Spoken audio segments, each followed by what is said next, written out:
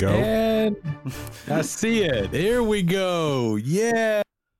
We're still working on Fun. things. We're working out things and the first thing they see on, can I just say it? On Twitch. I said it. Ooh. It's there now. I said it. Is my eyeballs looking at your screen, wondering why you can't hear us. But that's a weird intro, right? If you don't know what I'm talking about. But this is a podcast first and foremost. The title of it is Weekly Games Chat, and you have found your place home. To all of our, long time, first times, what's up? Thank you for, listening again. To our noobs, our newbies, brand new peeps, welcome. Thank you so much. This is a podcast about video games, and we are nerds, and we embrace it. My name is Sean. Yeah.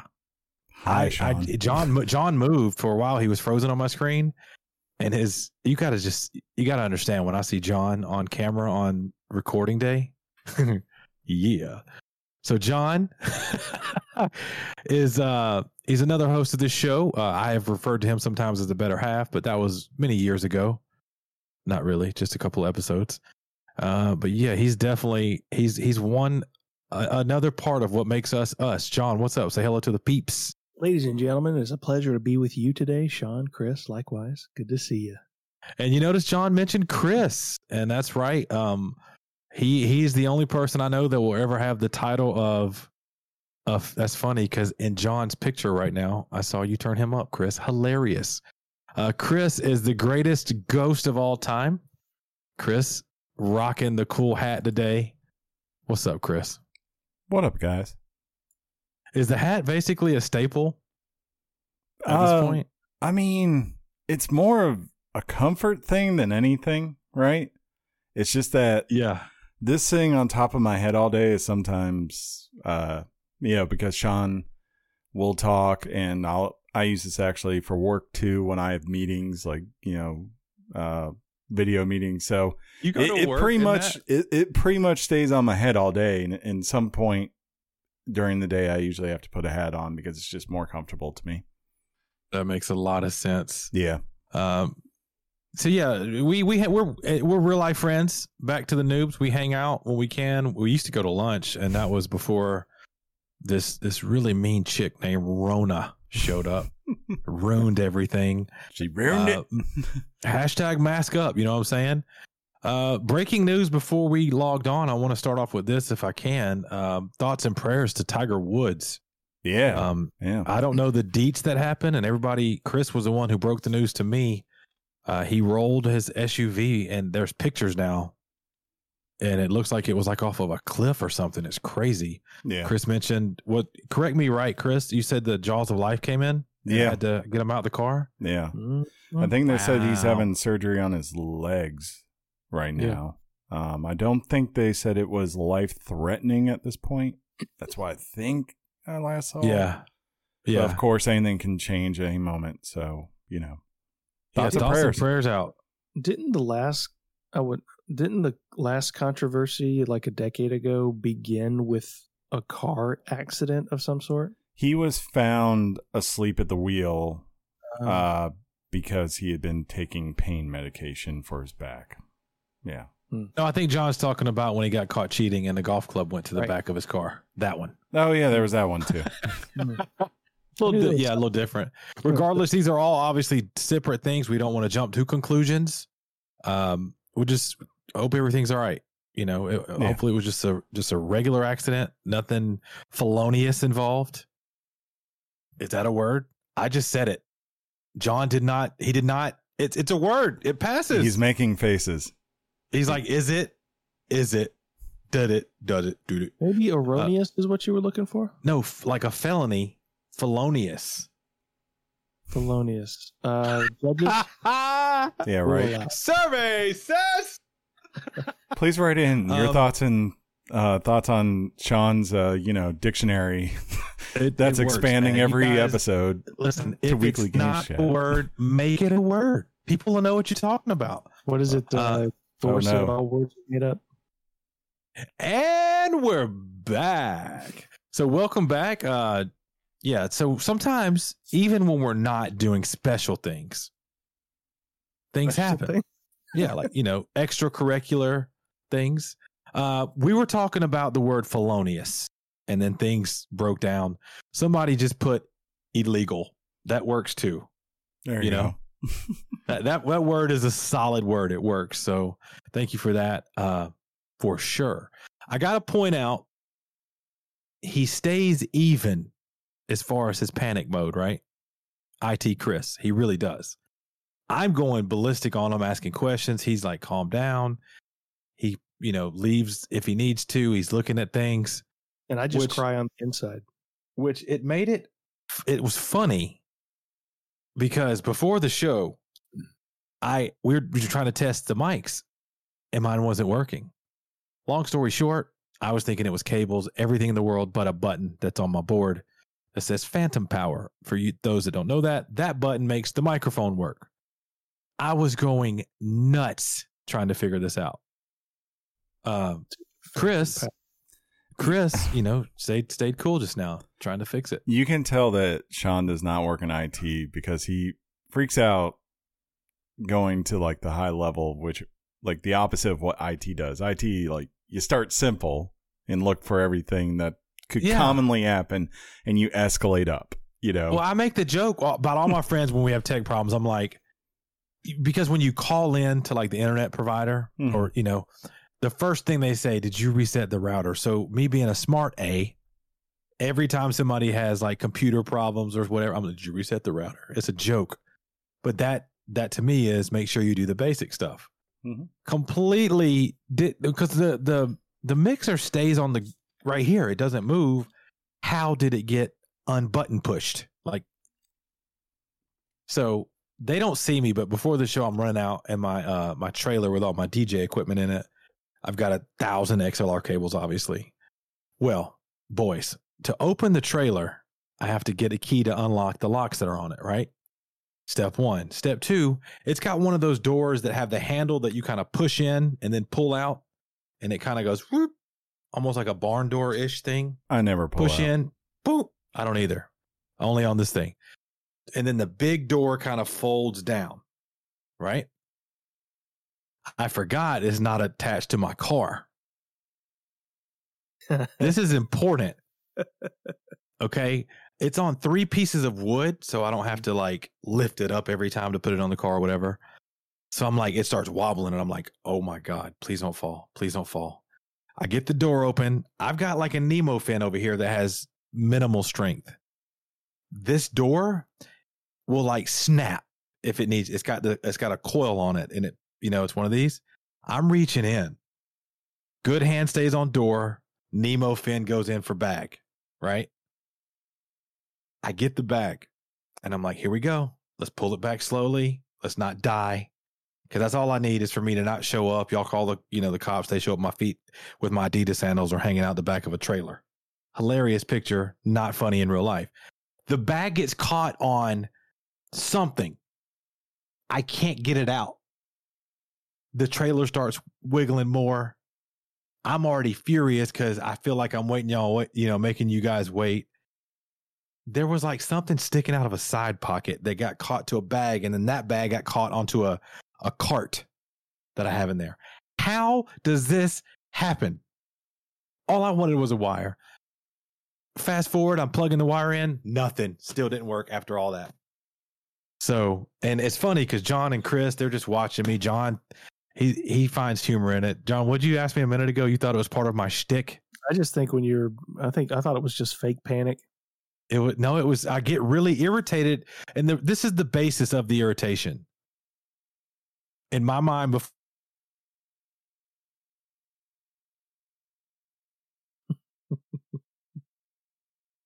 Yep. He's first for you too, right? Yeah. Okay. Oh my God. You're back. Welcome back, Sean. Oh, that was a nice break. When did I stop talking? I'm not 100% sure. It's fine. You know what? Pivot. Pivot. Pivot. John, you had some news that kind of broke right before we recorded, and it has to do with video games. Did you want to give a shout out to what that is? Well, we got this broke about 20 minutes ago, at least on IGN. What does that stand for anyway? I don't think anybody knows. Yes, International Gaming Network. Yeah, so a state of play is so a state of play is actually supposed to be airing this Thursday. So by next week's episode, we'll be talking about everything that was announced. But it is, I believe, 2 Pacific time, 5 Eastern time. They say how long? On Thursday. Pardon? They say how long it was going to be? 30 minutes, about maybe. Yay big with some girth? No? 30 minutes. Okay, yeah, that's wrong. That's about average. Maybe some Ratchet and Clank. Well, we can hope to see more of that, but they're going to be talking about upcoming PS4 and PS5 titles. So hopefully a little bit nice. A little bit of maybe a little bit of Horizon. That'd be nice, and maybe a little bit of Just Dance 2021. Yeah, then they'll say God of War delayed 2022. I wonder if you're and I may have missed this, so this may sound stupid when I say it if it was an exclusive. Is your DC Supergirl game going to come over to PS5? Or is it a Nintendo exclusive? That's going to put you in a quandary. There's no way that is a Nintendo exclusive, right? What if it's PC, huh? Oh, it's definitely going to be on Steam. Taking selfies with Batgirl. It's going to be great. I can't wait to launch your personal Twitch channel where all you do is play that game. It's going to be DC Superhero Girls all day on Twitch. But yeah, so that's somebody had, I don't remember who said this, but somebody had a thought that if Ragnarok came out in 2021, that it would actually be because it's more in line with a Miles Morales type game, like it's a smaller it's more of an expansion as opposed to a sequel. But that would be the Thor Ragnarok's already come out, dude. It's one of the best Thors in that you can watch. Yeah, but I'm sorry, Sean, you're stupid. But Sean, dumb. Talking about God of War. Ragnarok. That's gonna be a little game, huh? You never know. We might get Thor Ragnarok 2. Well, that'd be great. I just hope the fast travel system is better. Oh my God, I've lost my phone. Where did my phone go? Let me call you. No, there it is. It's right there where I put it. It's fine. It's fine. There you go, panicking again. Listen, I'm being a panicking Andy right now for no reason. Chris, of course, there it is. Selfie alert. Let's go. Listen, you bring us every week, new show stuff that we're watching. And recently, you've been watching WandaVision. Sure. Of course, we're not able to converse with you about it, but you had mentioned it was a slow burn for those maybe that haven't watched it. But you had indicated also that it started picking up. Where are you at now? This was probably the most classic instance this season of we're holding and setting up our end game for the season. Why did you say end game? How did you say end game? Are we talking about Marvels? No. What are we? I mean, in the sense of we've got 2 episodes left. Right. I can't say, but I would almost be willing to bet what next week's episode will be. I just have a feeling put it this way. I think you're going to get a very similar episode next week that you got to the 4th episode earlier this season, but for a different set of circumstances going on at this point. But yeah, it was kind of for the most part, I mean, literally there's a scene in this where characters are deliberately being delayed in a comical overstatement, right? Of how they're doing it. And that's what it feels like. We're not ready to show the final where we're going until pretty much the end of this episode. But, it's clear that they're getting ready to wrap it up. I never wrap it up. John, you you told me to kind of wait till it was all done and just watch it at once. Do you still stand by that? If you want to watch it, yeah, I still stand by that. But I found this episode was the point where I said, you know what, whatever they're doing, I just don't care. I just don't. But that's not to say that the ending won't completely wow me and blow me away.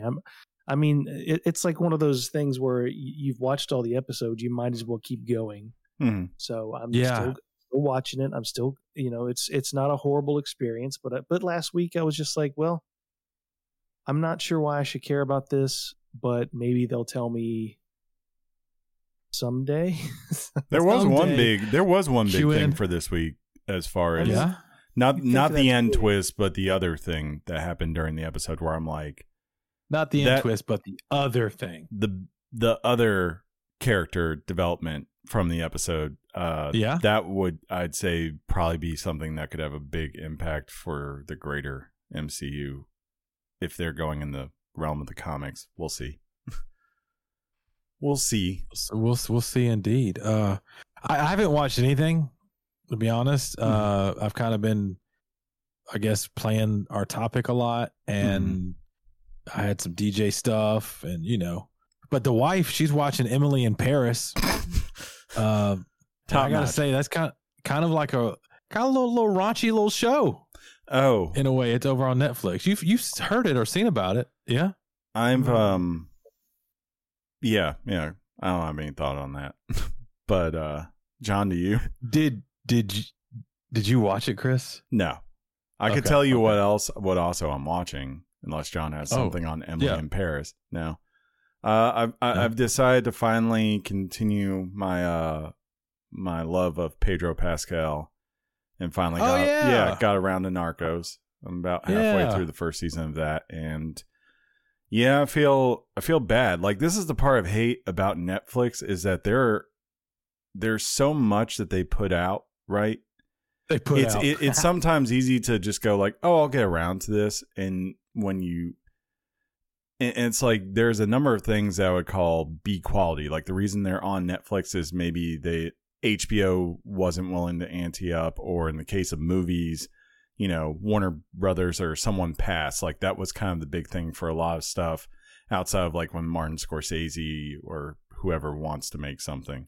But watching that show, I felt so far like I was like, man, I've been missing out. This is just really, really good. It's funny because I get a lot of slack for stuff you tell me that's good, and it'll be a minute before I watch it, and then I'm known for going, dude, this is great, and you're like, I was slow to this. You were slow to it. I watched it almost immediately, and I digested. I found it on the heels of watching a Pablo Escobar documentary on Netflix, and then with the algorithms, it's like, hey, you might like this. And then I ended up watching Narcos Mexico. I watched all of this stuff. It's good. And that's where when I found out who the Mandalorian was, that's where I had seen him from. I know he was casted for The Last of Us. And they tried to say he was Game of Thrones star Pedro. No. Yeah. That's not a fair assessment of Pedro Pascal in Game of Thrones. He was there for like a minute, and then that was it. So Tis is what Tis is, I guess. Yeah. How are we looking on actual recording time for this intro segment? 22 minutes. 22, and how much do you think is going to be cut due to just robotics? Like maybe 45 seconds. I don't know. All right. Well, speaking of robotics, let's go ahead and remind everybody that Daft Punk is no more, and me and Chris are devastated. Yeah.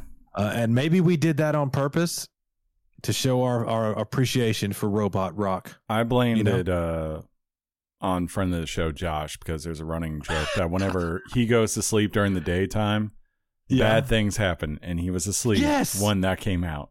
Oh my God. He really does sleep, and the worst things happen, and it's nothing we can do. But I was sad. I was too. I don't like that they're saying they split up though, Chris. Yeah. That we could.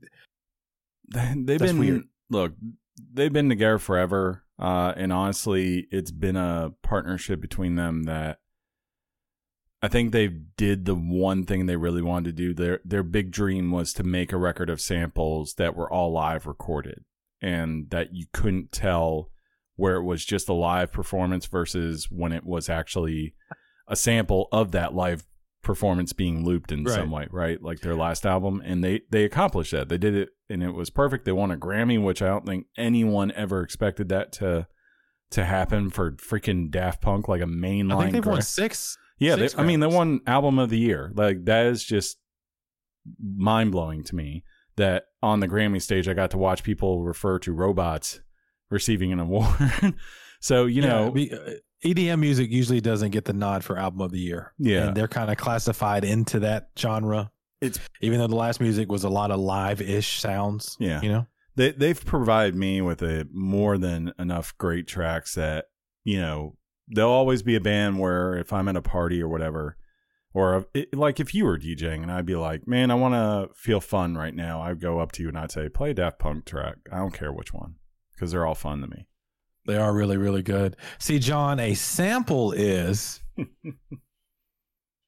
That's I'm just up on that to get lucky. Hey. Oh, I think that's a great time to go to the topic. What do you think, Chris?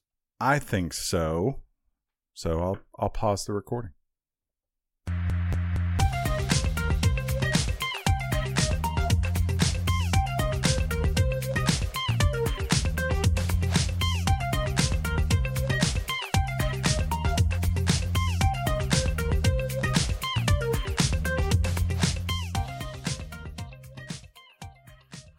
Sean, you gotta talk when I point to you, buddy. I needed to keep dancing because I actually finally heard a little bit of it. It wasn't as clear as it was, like last week, IT Chris. Maybe the boys, we can put a work order in to get that tightened up. But this is the part of the show that we call Topic Time. And the reason we call it that is because this is the meat of the show. This is what we're going to talk about. Usually it's a video game. Sometimes it's an event. This week, however, it is a game, and my boy Chris is going to go the topic. You're about to see some cool hand-arm thing going on if you're watching. If not, just visualize it. It's great. Chris. It's kind of like now you get a mixed thing. Either you come watch it live and you don't get the audio effect, but you get my animations, or else you hear the actual audio episode and then you get a nice reverb effect that sounds very powerful. So yeah. Anyways, It's on you, buddy. The topic is Valheim. Yeah. And then now my neighbors again are like, what just happened? It's fine. When we used to go over there, they cook dinner, they maybe smoke things. I don't know, but they'll be fine. Trust me. He said, the topic is Valheim. And I think we have some fans of the show, some listeners, some people who hang out in Discord. They are smart. There was a clip they posted of my name and your name and the game Valheim underneath us. Mm-hmm. So they knew what was happening. And I think they saw that more than once. And, hey, it's kind of cool, but one day, see, we can now do this and do curveballs at them. They think we're going to talk about a game, and then we come out and talk about like the new thumb grips for the PS5 controller as a topic, and they're like, what? I'm just going to go buy random Steam games every week and like turn them on but never play them, like as I watch Narcos or whatever. But yeah, John mentioned that he noticed that I was saying Valheim kind of like Valhalla. Should I continue to do that, John? It's more laid back, right? Yeah. Valheim. Right. But it's been great. Chris and myself, John, for some reason did not want to play this game with us. I can't figure it out. It's one of the funnest games we've had played together. Yeah. It's definitely a game. Yeah. I think you could play alone for the most part, right? But yeah, it's a fun one to share with friends as well. It most certainly is. And if you guys remember Chris's Metal Gear Solid story and the way he reviewed that game, that's going to be a lot like how we talk about Valheim. Yeah. It's kind of in the gaming world, in the world of Twitch and YouTube. It's kind of what they refer to as the current meta. Before this, there was Fall Guys. At one point, there was Among Us. Mm-hmm. These are the kind of games that if you happen to watch YouTube or Twitch, these were the kinds of games that everybody's playing. Yeah. We have a friend who Chris had already purchased the game. He'd already kind of started playing. And you guys know friend of the show, Ryan Leaf, who is no longer Ryan Leaf, Mike. He kind of was like, hey, let's play it together. One night, what was it? If we record, I think it was Tuesday, Wednesday. A Wednesday night. So yeah, the day the podcast released from last week, we all pushed the button. We did it. And next thing you know, we're all in a world. Right. And I got to say, looking back on that day, we didn't know what we were doing. No, well, yeah.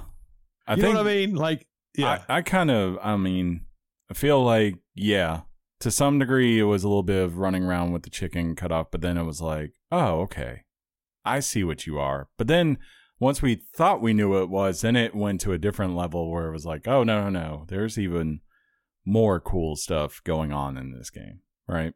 Yeah. So when we described the game, or when we were trying to, I don't know how you describe it to people, Chris, but it's got a Minecraft element because there's a lot of building and collecting of materials. What else do you think kind of would, if you said this plus this equals Valheim? It's kind of tough, right? Because I think you can't. To me, what do you think? It's like someone has been watching all these games the last couple of years, this survivalist games, right? Like your Rust, your Minecraft to a lesser extent. Yeah. Things like the Raft, the Forest, where, they all have their pluses and minuses. They're also very unforgiving games, which is a turnoff for a number of people. And I feel like this is someone coming in, looking at what those games do right, making a game that isn't very demanding, so a lot of people can easily play it, kind of like how Minecraft got big. Like anyone could run Minecraft when it started, right? Even a Nintendo Switch. Right? And then on top of that, taking the harshness of something like a Rust, where, you can get on there and just be thinking, oh, I'm by myself, I'm building my shack, look at me, I'm making my way in the world, and all of a sudden you hear people outside your door, and you're like, what are you doing in there, boy? And you don't know what to do, and you're panicking.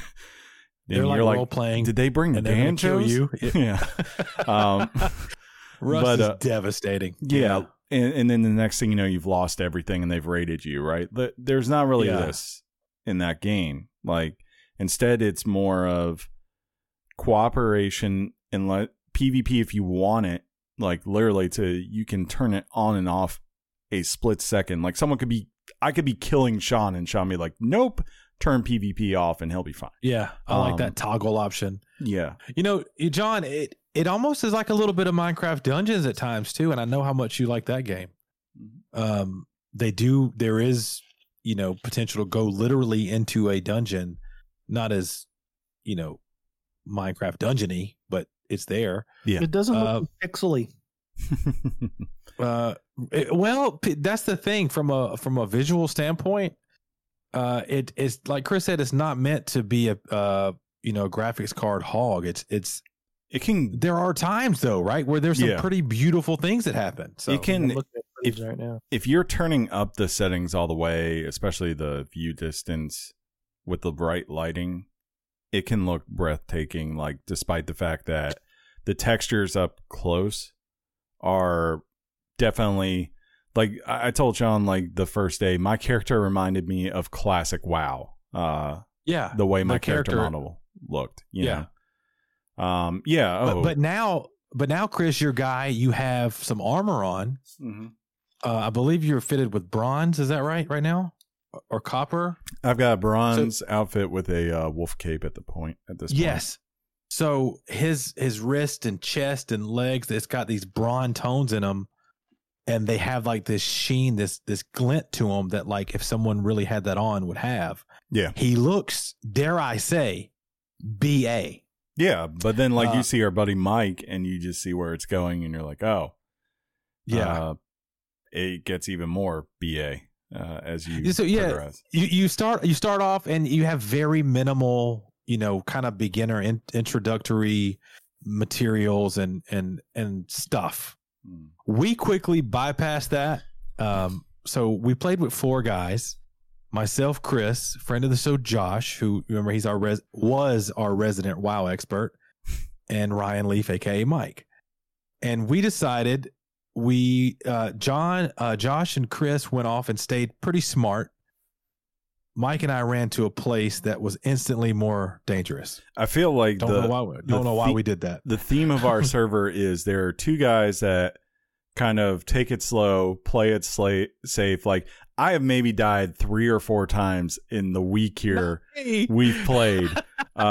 Most of them, I would say at least one of them directly because that was when I decided to go hang out with Mike and Sean. Yes. But for the most part, like me and Josh were kind of doing the resource haul, gather things, slowly progress up, and we'll get to combat like when we feel like we've got ourselves equipped. Whereas Mike and Sean were the ones who were kind of in like Skyrim mode, like, ooh, there's a cave. Ooh, there's this. And then the next thing you know, like I hear, I died.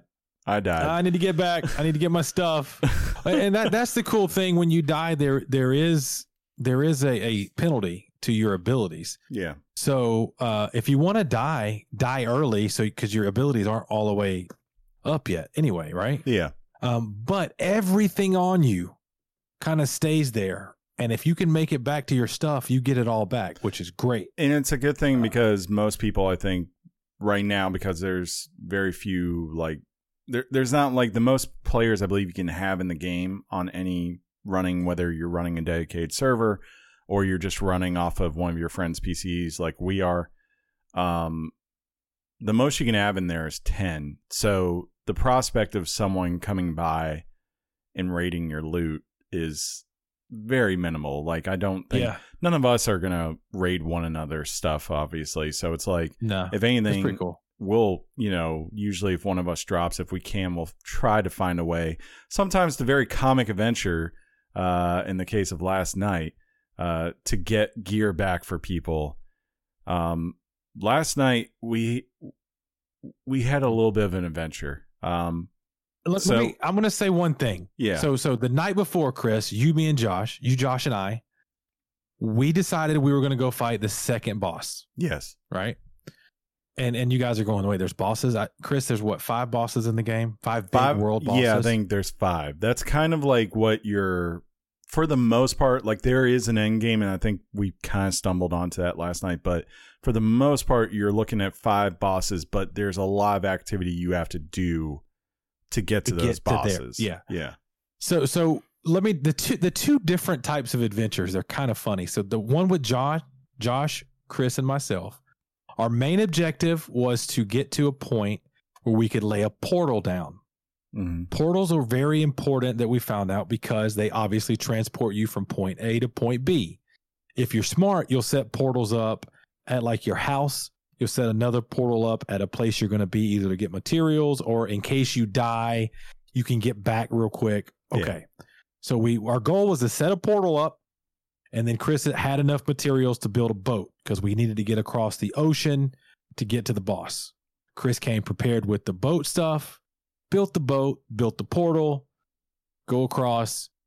John, why do I keep wanting to say John? Because I guess you're here. Josh was like, we need to make sure we set a base right before the boss. Listeners, that's important because if you die, that's kind of like your respawn fight. Yeah. Respawn point for the fight, right? And again, so there's a lot of go ahead, Chris. There's a lot of pre-planning. While this is pre-planning, this is also like, again, why this game is maybe so much less, or it is more so forgiving than say Terraria, Ark, other ones like that, where it's like being able to branch out to the world and have easy fallback points for when you do die. Because I made that mistake one time in this game with Josh last weekend. And since then, it's been more of like, okay, let me set this here, here, and here. Yeah. Things like that, right? Like it just works easier.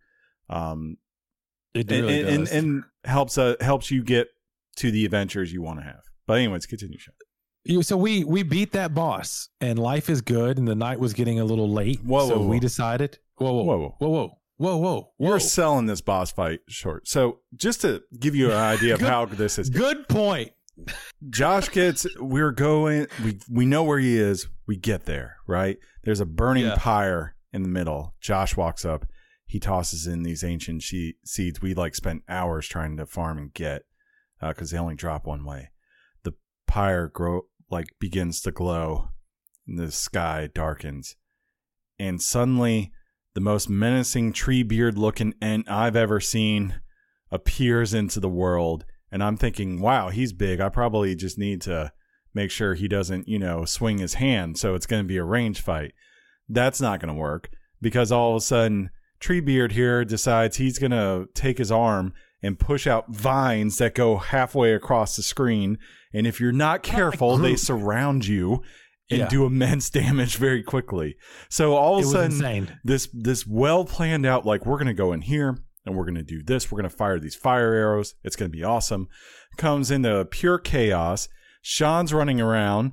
He's trying to get his grip because, like I would say of the three of us, you were definitely the spongiest at this point, right? No, for sure. Because you guys had played a little bit and I had not. And so, you got me as much gear as you could, but there's only so much you could do. Josh is up there. Josh is probably the best range player of all of us at this point. So he's back there. He's just trying to get damage, but he's also having to dance around. And I'm up here. I'm the tank. I'm in my bronze outfit and everything.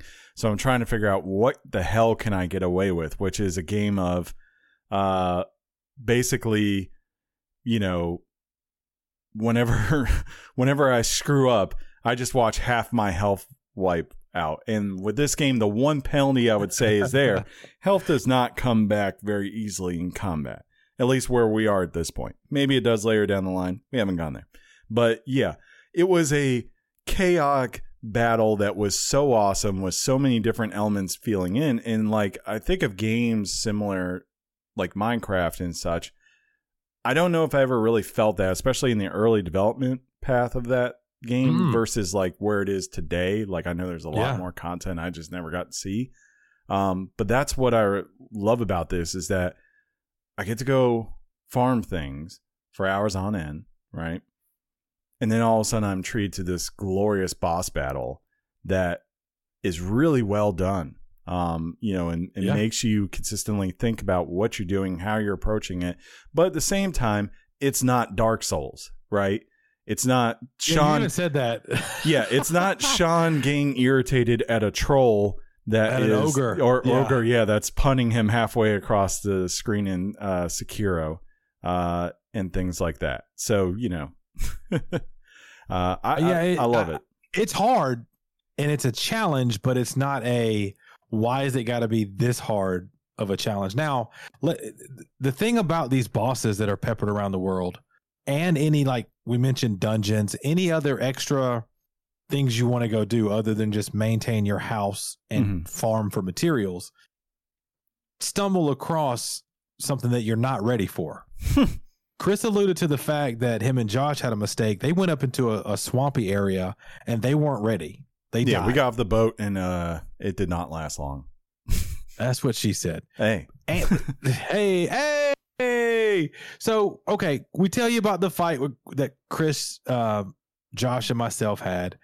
We were successful in our accomplishment, but it was late. We decided to, in the little base we made by the boss fight, we decided to lay down, take a nap, make sure everything was saved and good, and we would reconvene whenever. For me, that ended up being a few days later. Chris and Josh and even Mike, they really got into the game over the weekend. Let's say I log back in and I'm like, hey boys, there was a house gone. Chris had built a Viking lodge for the ages. This thing looks glorious. It's all right. I could do more. You could, but it trust me, it looks really good. That's what she said. Right. Josh, I had made fun of it. Is long and wide. Okay. Josh, I'll just say it. I made fun of Josh a little bit building his house. When you walked in, when he was building it, he had made himself a bunch of ladders to reach certain areas to build, but it looked like he didn't know what he was doing because there were ladders everywhere. It was kind of this thing, to his credit, to be fair, Josh, he was truly trying to figure it all out on his own. Yes. Yes. I will give credit to this. I've played with a lot of different building systems, in games, where, that's not necessarily the number one primary focus. It's just a feature within the game. This is probably at launch here. I think it's one of the best because a lot of times, like one, it's realistic. Like you have to think about weight and support all about that. Like leveling the ground matters. I appreciate all that stuff, but at the same time, a lot of times what you run into is the way the system is designed. If something doesn't perfectly attach because of the way it's lining up in the world, it won't let you do it. And here, really all you have to do is aim towards the thing you're trying to attach to, get it angled right, which you just do a simple rotation on. Get it right, and get it tight, you know what I'm saying? Every single time it attaches. It might be floating in the air if it's like not level, but that's about it. It still works. And that's what I think most people care about. Yeah, it's cool. And for you guys that have amazing imaginations, I woke up this morning to a text that showed that someone in game had built a lodge that looked like the Millennium Falcon. Yeah.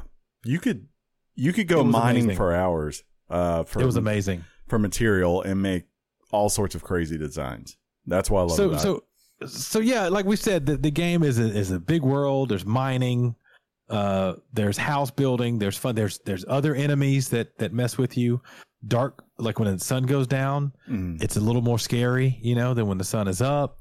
So yeah, this is kind of you're fun. You can imagine. I like when the new day comes up. It says like day 4. We're like on day 101 now or something. So we're kind of living, right? Go ahead, John. I'm sorry. How big is this game? When you say this game is huge, I mean, all right. So what is this? The best way I can describe it, and it hit me last night.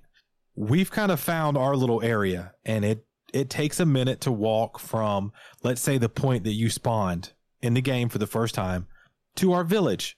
Takes a minute. It really does. You're running. It takes a minute. Because certain people decide to go to places they shouldn't. And for some reason, we followed you to build instead of saying the nice, peaceful place. Could have stayed in the meadow. Would have been happy. It's fine. Could have stayed in the meadow, but Gotta deal with the troll now. Thanks, John. Yeah. That's right. There's trolls in the game. And we found out there's also goblins and orcs, apparently. It's amazing. But to give you an idea, that your map, your little HUD, it's there, and you realize how little your guy is and how long it takes to get to whatever. How you pull up the map, you hit M on your keyboard, and you hit the little wheel on your mouse to zoom out. All of a sudden, John, you see how tiny of an area you've discovered, and a big, gigantic circle, which represents a world of untapped whatever. That's a perfect lead into our adventure. I would say it's clever, right? Like, it's so the world itself, it really is a sphere, like the map, right? It is a full sphere, and it works well because it's designed from the fact of like the very center is the easiest place, the meadow, right? And it's pretty planful. It's where everyone kind of comes in at this main shrine that you've been summoned to by Odin, trying to earn his favor. Not really the most important thing. But then as you begin to do rings that go further out, you get to different regions, and those get progressively harder, and they can then begin to mix in. So like maybe you have an area that's meadows versus the Black Forest versus the mountains versus the swamp, whatever. And it really becomes like a biome. A true biome, like where you're like, oh yeah, there's a little swamp down. There's a little swamp right down there next to a meadow, and then there's plains. You don't want to go to those plains right now, John. Just trust us on this. We'll get to that. Yeah. Versus, for sure. That's what's cool about it. Like it feels like you're progressing into unique areas, in that they all have their pluses and minuses to them, as far as you, depending where you are in the game. Yeah. Is that how it differentiates itself from another game like it? Yeah, because like if you think of Minecraft theoretically just goes on forever, right? What? Yeah, like it's consistently just generating something unique in front of you. There is no end to the world. I like when things are generated unique in front of me. Who is that, John? This is Harper. Hey, Harper. Pretty girl. I got to see her. It was the big event of our month. You got to see Harper this month? Oh, yeah, you did. Yeah. I had to drop off the board. Yeah, that used to have cool effects on it. You just gave to John. Thanks a lot. So yeah, the world getting back to how big it is. Yeah. Mike and I, this started the adventure that was the adventure of an adventure so far, right? Mike and I are like, I'm kind of like, dude, I want to go do something. Let's go. Because Mike's running around in his own world. He's kind of done a lot. He's got some really good gear on. He's kind of like adventure guy. He was like, all right, let's go. Chris and Josh hang out. Josh being the worker that he is, he's kind of mining and building and collecting and doing stuff. He was killing some wolves and drakes. Yeah, he was going up in the mountains and trying to figure out how to fight. It's in the snow, so he had to figure out how to stay warm and not freeze to death. Mm-hmm. Chris, I don't know quite what you were doing, but you were doing stuff in the lodge, right? You were getting a lot of stuff ready for us. Yeah, I was trying and failing at I need to get good at the farming part of this game, but I keep having setbacks, usually because either I'm not at camp and we get the forest moving, or else like you or Mike, sometimes Josh, happens to be chopping wood and don't notice the troll that's following you back to camp and then destroying everything. So yeah, there's a troll. Trolls are in the world. They're great. They are gigantic, and if they hit you with a club, you feel it'll one shot you early on. Sure. But your screen rattles. He can knock down like full trees you can't touch, and if he hits it, the tree comes down. Yeah. A falling tree could kill you, so watch out for those. But yeah, so Chris is that's right. You were working on the farm. Mike and I decide we're going to go try to find an NPC because we found out there's an NPC in a part of the world called the Black Forest. The Black Forest is huge. Yes. Huge. Probably the second largest biome in the game, I believe. We're running around. We're doing our thing. And eventually we get a lot of the Black Forest updated on the map because as you kind of run through it, it updates live on the map. We're not seeing this guy at all. Like, I don't know. Still haven't found him, right? About an hour and a half in, Mike goes, oh, by the way, some guy on YouTube said he did this for 25 hours and never found the guy. Great time to let me know, Mike. Appreciate it. Because the guy could be anywhere. He told me what to look for and stuff like that. So we were doing our best. We ended up making it back to that spot that I told you guys that Chris and Josh and I were. But on the other side of the river, there was a boat that we took. We brought it back, parked it, hopped in the portal, went back home. I told Mike we were going to be coming upon this portal. He didn't believe me until he saw the portal. He said, oh, there's a portal here. We saw the boat. I remember this. We did not take the boat at that time. Apparently the boat went on its own adventure. Yeah, it did. Now there was another adventure. A quick side note: when I logged back in after the boss fight with Chris and Josh, I joked on, "Oh, that'd be cool to have went exploring on that side of the world." The game did a freeze. Yeah, I did get stuck over there. Mike had to borrow the boat to come get me, but we returned the boat. Flash forward back to the current story. Mike and I are exploring. We end up going up to a part of the world where the Black Forest, the ocean, could make it to the other side. We swam. You didn't have to swim a lot. It was kind of connected, right? At one point, we're running around and we see Chris. Think of Wind Waker and Chris just gliding by us on a boat. He's then built another boat. I don't know why he had to build another boat. Because remember, okay, so they had used this boat and they said they parked it somewhere. And I came by and I searched and it was not there. I was like, well, it just must have gotten destroyed. I don't know, what happened to it. So I was like, okay, I'll build another boat. Because at this point, I'm ready to go. And I was looking for our next goal. Because the boss we beat gave me a swamp key. I was like, aha, I bet I need to go find the swamps. So that's what I was doing for the party. I was like, I'll go find them and I'll build us a portal. And then we'll have a way to the swamps and we'll be ready to move on. Meanwhile, I'm also getting lost in the fact that while I'm driving my boat down this river, I'm basically getting this like B-movie knockoff version of the score from Lord of the Rings, The Fellowship of the Ring, when they're traveling down the river.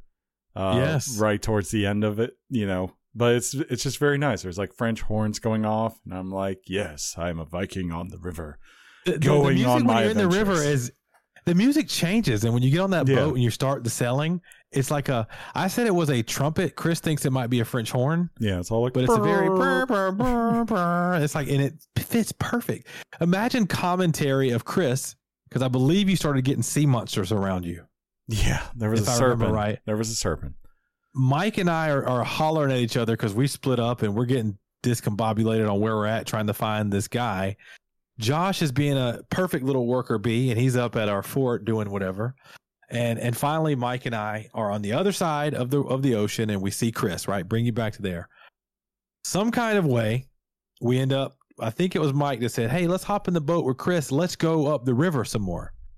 Chris says, okay. I regretted it as soon as I said it, too. I knew what was going to happen. Little did he know his world would change forever. So we hop in the boat. And one thing you need to know about Mike is he will just jump out of a boat. So like we get to, we're no longer in the river. It literally says biome, ocean, and all of a sudden like storms are coming through. And we're going up and I'm like, is this thing going to capsize? What is going to happen? Are we in places we should not be in this kind of boat at this point? Right. But then, we finally, to my surprise, I was just expecting it to be water forever and or something bad to happen. We finally saw land, and it was a type of land we had never seen, which made me fearful because I understood what happened to me the last time I got out in an area I was not familiar. Experience. Yeah. Well, at first we had seen like little islands. We saw like hogs on the island. We were like, how did they get to here? And we saw little, scattered pieces of land. And finally we come up and we could start seeing on our right-hand side. We were going north. We could see the pepperings of land. We kind of get close to a point and Mike gets very excited and jumps out the boat. Keep in mind, Mike's the guy who's been working on in his own world with his own armor. He thinks he's BA. He thinks he's what we all know on the weekly games chat as he's John Rambo. I had an idea. I was like, this is going to go one of two ways. Either he'll just be fine because he's endgame, or this is going to go bad very, very quickly. So Chris began to turn the boat and wait to see what was going to happen. I didn't jump out with Mike initially. I didn't. I just didn't. No. So Chris and I, as we make our turn, more land is opening up. And I go, Chris, those look like goblins. Like and they had a comment to Josh. They had a village and everything. They had a bonfire, different looking houses than we had made. This was like finding a new culture for real. Yeah. And Mike goes, oh yeah, by the way, be careful of those goblins. They'll jump in the water and push your boat back to the land so they can rob you. And sure enough, what? As I look, two have jumped in the water and beginning to swim out. And I'm like, oh God, no. So I hightailed at the same time, we're hearing ocean. Commentary from, we Chris is trying his best to be Magellan, on this boat, trying to navigate us. He's doing his best. But the boat is tough. The sails, you got to catch the wind right. Yeah. There's a new enemy and trolls, not trolls, but goblins. We see big ogres. Meanwhile, we hear Mike saying, oh my God, a giant mosquito is chasing me. And you just hear him going nuts over there. Finally, as we're turning around, trying to get our bearings, we hear Mike say, I died. At this point, we've given you knowledge that we need either a portal. We need to have a base set as a spawn point. We need something where we can get back to death area easy. Which I have no desire to go to. We had nothing. We were Whitney Houston. We had nothing. Okay? Nothing. Remember the second boat? We found that boat. It was a different story, but we found the boat and it was parked. Mm-hmm. Mike used his spawn point was our original home base, which was a long way from where we were. He uses his portal to get to the portal we put on when Chris, Josh, and I fought a boss. Used the boat to get up to us. Then all of a sudden we hear, oh my God, the boat broke. Chris and I are on the good boat waiting on Mike to get back and his boat breaks. So we have to then go back to get Mike. All right. Who's so this is drifting in the middle of the ocean like Jack at the end of Titanic. Dude, even worse. Dude, and remember Chris said, okay, to letting us get on this boat. And at this point, we're probably an hour and a half, maybe an hour in. All I wanted to do was find the swamp. That was it. He wanted to find the swamp. That was what Chris was doing the whole time while we were in the Black Forest. We ended up going back to Mike, and when he spawned back in the world and used the portal, he brought nothing with him because his plan was go get my items. I can put everything back on. If I bring something with me, I have no room. Mm-hmm. So he starts to try to swim in the water, and he realizes his stamina is going down. That's right. The game has stamina. I'll go ahead and tell you there are mods you could. It's a computer game. There's a lot of mods. We end up rolling back on Mike. He stopped swimming. He's floating there. We see his little head bouncing. Chris says, I think I see you, Mike. And he pulls the boat in. Mike hops up butt naked with just some like shorts on. Yeah. The game doesn't have nudity like Rust. So, no. You know, if you've got little kids that watch you play, you don't have to worry about it. Chris tightens them up real quick. We're in a pretty decent part of the water with some sausage, you know, because Chris learned how to make sausage. I think you even threw him some pants or something. Yeah, I think I had something on me. I can't remember. You tighten them up a little bit, right? Because it was kind of important. And we turn around, and Chris is like, yeah, we'll go back and get your stuff. I'll get you, or at least I'm going to let you jump off again, and I'm catching out. That almost went bad. I get the itch to when we get back, I want to help Mike. So I said, I'll jump off with you. Bad idea. I jump off with Mike. Mike successfully gets his stuff, but he's not able to equip anything.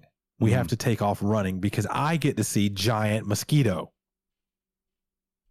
Chris stays in the boat because his idea, what had started happening, Chris, we noticed the boat, because one of the giant mosquitoes got on us on the boat, our boat like was starting to deplete in energy. Yeah, we're down to like 25%. Chris's goal was crap. I'm now stuck with these guys. No portal, no spawn point. I got to find a way to fix the boat. Yeah. I got to tell you, you got to have a thing called a workbench to do anything. So we all of a sudden went from scouting mission for swamp and Black Forest guy to, oh my God, how are we going to get home? Eventually Chris gets the boat to a safe space, but there is chaos galore. I die. I think Mike died again. Maybe not. No, Mike basically ran, and he got lucky. Even though this area was the plains, which is highly deadly, on the very far side of this island, there was a tiny little part that was the meadows, and that is the lowest level of difficulty in the game. And I'm guessing it's there for the reason that that's end game. So it's like you could build your base and like, you know, have a base of operations right there, not have to worry about it, and then go to the hard stuff right there. Basically, that's what it took him. Like, was him trying to build this up while I'm trying to not crash this boat, which is not cooperating because there's no wind whatsoever. And I'm consistently just looking left and right. I'm like, please don't let the sea monster come. Please don't let the sea monster come. When I died, I could not come back like Mike. No, so no way. Then the mission 1-7 started. They had to figure out how to get a portal made. Yeah. For me to come from our base to the other portal to that portal. Yeah. It was a whole, all of a sudden, Quiet Josh, who was the worker beast, having a talk. Mike's calling out ideas on, I got to get this house built because we got to fix the boat. We got to get Sean back. Sean has stuff in here that he's got to get back. I don't want to die again. Complete chaos ensued. Chris ended up parking the boat. We ended up getting a little hut built, and they ended up building a portal, which was great. Yep. We thought that was going to be easy. I made it to the portal. I got my stuff, but not after dying 3 more times. Chris got the boat fixed and said, peace out. Chris and Josh only did this after they both came over in the portal and realized, nah, bruh. But I was kind of in a spot where I needed my stuff, you know, and Mike was like, I'll help you get it. And we wanted Chris to not lose his boat because we already broke one boat. And Josh was like, no, I'm going to go back to mining. So for about an hour, it was chaotic, and I was panicking Andy, and, you know, things were going crazy, and goblins were chasing us, and killer mosquitoes were at us. But it was cool because we got to see a very different part of the world open up, another biome that we had not seen. Yeah. But again, it seems like it's close when you look at the map, but in that water and in that traveling, we were in the water for a minute trying to get to it. So ultimately, everybody got home and we got to get in our beds and we got some nice Z's going. Yeah, which is cool. One good thing about the game, if you all go to sleep at the same time, it kind of makes it from night to day because you want to get a lot of stuff done in the day. But oh, I just bumped my camera in my hand. That's an example of how things, we gave you 2 examples of plans that turn into pure fun and adventure. Mm-hmm. Absolutely insanity. Yeah. But I enjoyed it, and I've pretty much really enjoyed everything. So far, even the mundane tasks of like building and collecting. It's been a fun week is what I would say. And I've been very surprised for a game that is supposed to be early access. And I know it had like a closed beta and things like that prior to being early access. It is surprisingly very well put together. Like there's certain things I'm like, okay, obviously they'll probably tweak this, tweak that. And, like the server stuff, I would imagine now with how well it's done, it'll probably get some dedicated servers for those who want that experience and things like that. But this thing is just, for what is essentially a very small team, very well put together at this point, even to the point where the onboarding for this game is top notch. As soon as you come in the world, there's a Raven that appears, Huey, I think is his name. And he pretty much anytime, wherever you are in the world, you unlock something, he appears with a big, exclamation mark over his head, basically saying, hey, come here. And he'll be like, hey, you just found this. And, now you can do this. This will be important for later. Yeah. So you never really feel like you're lost. As I said before, the music is awesome. And I also think the scaling of what's going on, because when you're in the meadow, especially, and even if you go to the Dark Forest early in the game, the Black Forest, there's not like tons overwhelming you, but there can be scary moments, right? As far as you being low level. On the other hand, as you begin to progress, I've noticed like the world reacts to your progression and it increases the stake. Like all of a sudden we got past the first boss and we're sitting at base one day and it says the forest is moving and here come like 20 dwarves and a troll and stuff like that out of the woods. And it's like, you got to deal with this or lose stuff. And, after we beat the second boss, all of a sudden I noticed that there were a lot more mobs appearing in certain places. And of course, the tax on our bases went up too. So it's consistently moving you forward to say, hey, as you progress through this, we're also going to throw a little bit more at you, but we think you'll be prepared then. So just really, really sound design all around. I don't really have a major complaint at this point in this game. My biggest complaint probably was the moment we realized when you logged off, we couldn't play in that world we built up. Yeah.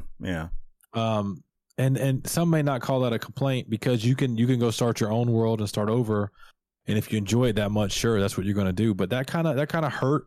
But you mentioned there's a potential for dedicated servers, so you don't have those kind of issues. We got some news about how well the game is done. You can currently get it for $19.99 on Steam for early access, I guess is what it's called. Mm-hmm. So just know that, there may be some issues that you come into that we don't necessarily think are issues or what have you. But the community is already embracing mods and making the quality of life in game so much better, because there are some things that start off as standard. Yeah. One of them is your carrying ability. Maybe and there's mods to fix that. Maybe, that would be the one thing. Like, I like the fact that there's a guy in the world that sells things, but even then, from my understanding, it's pretty slight what you can increase. And that would be the kind of stuff that I would hope they would retool and like allow a progression to go up there so I don't have to have a mod. Because after a while, I just put the mod on because I was like, I don't want to have to carry like just 20 copper ore, go back to base.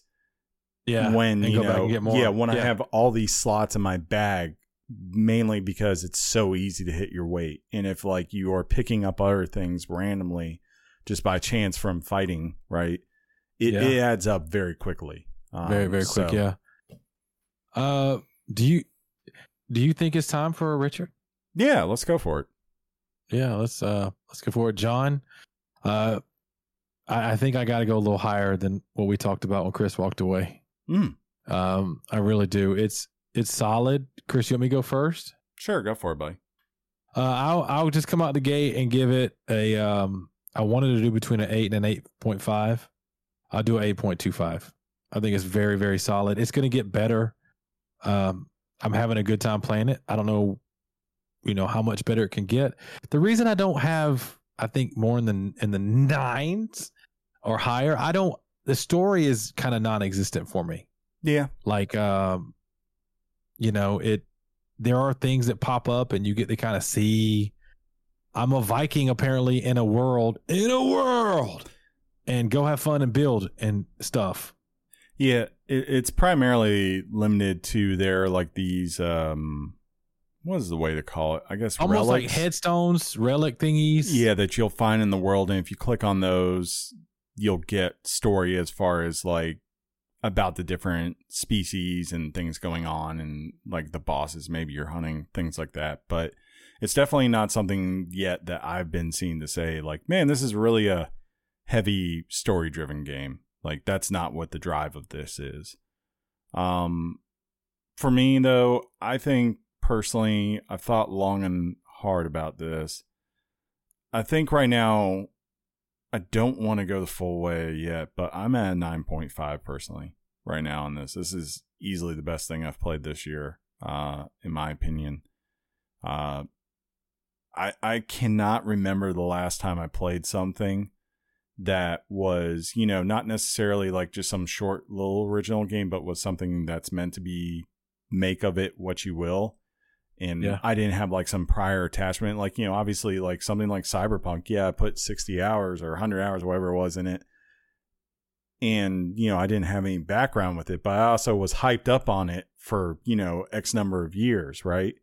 This I didn't know about till the beginning of February. And once I started playing it, I put 50 hours in like 6 days. And I can't remember the last time a game did that to me without like it being something I had a personal attachment to prior. That's pretty awesome and just speaks well. And like I said, I'm always a fan of like the small guy making it. 5 people making this game and seeing how well it's made. Only 5 people made it? I didn't know that. Yeah, it's like 5 people building this thing. And that is just crazy to think of. That 5 people, and obviously there's partners where they would contract out things, right? Hey, you guys are really good at this idea thing. We'll contract you handle that. But just still, they seem to have a very clear vision of what they cared about, what they thought they could improve in this kind of genre. And a genre. And saying that I've played 2 Viking games in the last 3 months is easily the more memorable. So congrats, you beat Ubisoft as far as I'm concerned. Yeah, it's funny because we had a friend today talk about, we had a friend talk about Valheim to you today. Who knows what what adventures we have upcoming? Maybe Chris and I get a wild hair up our. Ooh. Yeah, and we stream it together, and you get to see some of these adventures. Maybe we'll see. Who knows? One question. Sure. What's up, John? Was Mike classic Mike? Yeah. What do you mean? In the online experience. Oh yeah. Cool. Oh yeah. Of course. Yeah. He doesn't have. He can't be offensive. Don't worry about it, John. I got it. Yeah, that's still my favorite moment from Sea of Thieves. No, he was not that. He was classic Mike. He might have been. I may have missed out on that. Yeah. I don't know. Yeah. Who knows? But yeah, it's fun. It's always. I love playing games where my friends can come play with me. And we can maybe be isolated to our world, and it's a good time to have good friends that you can do that with. And Valheim is one of those games that really caters itself to that. So true, very good.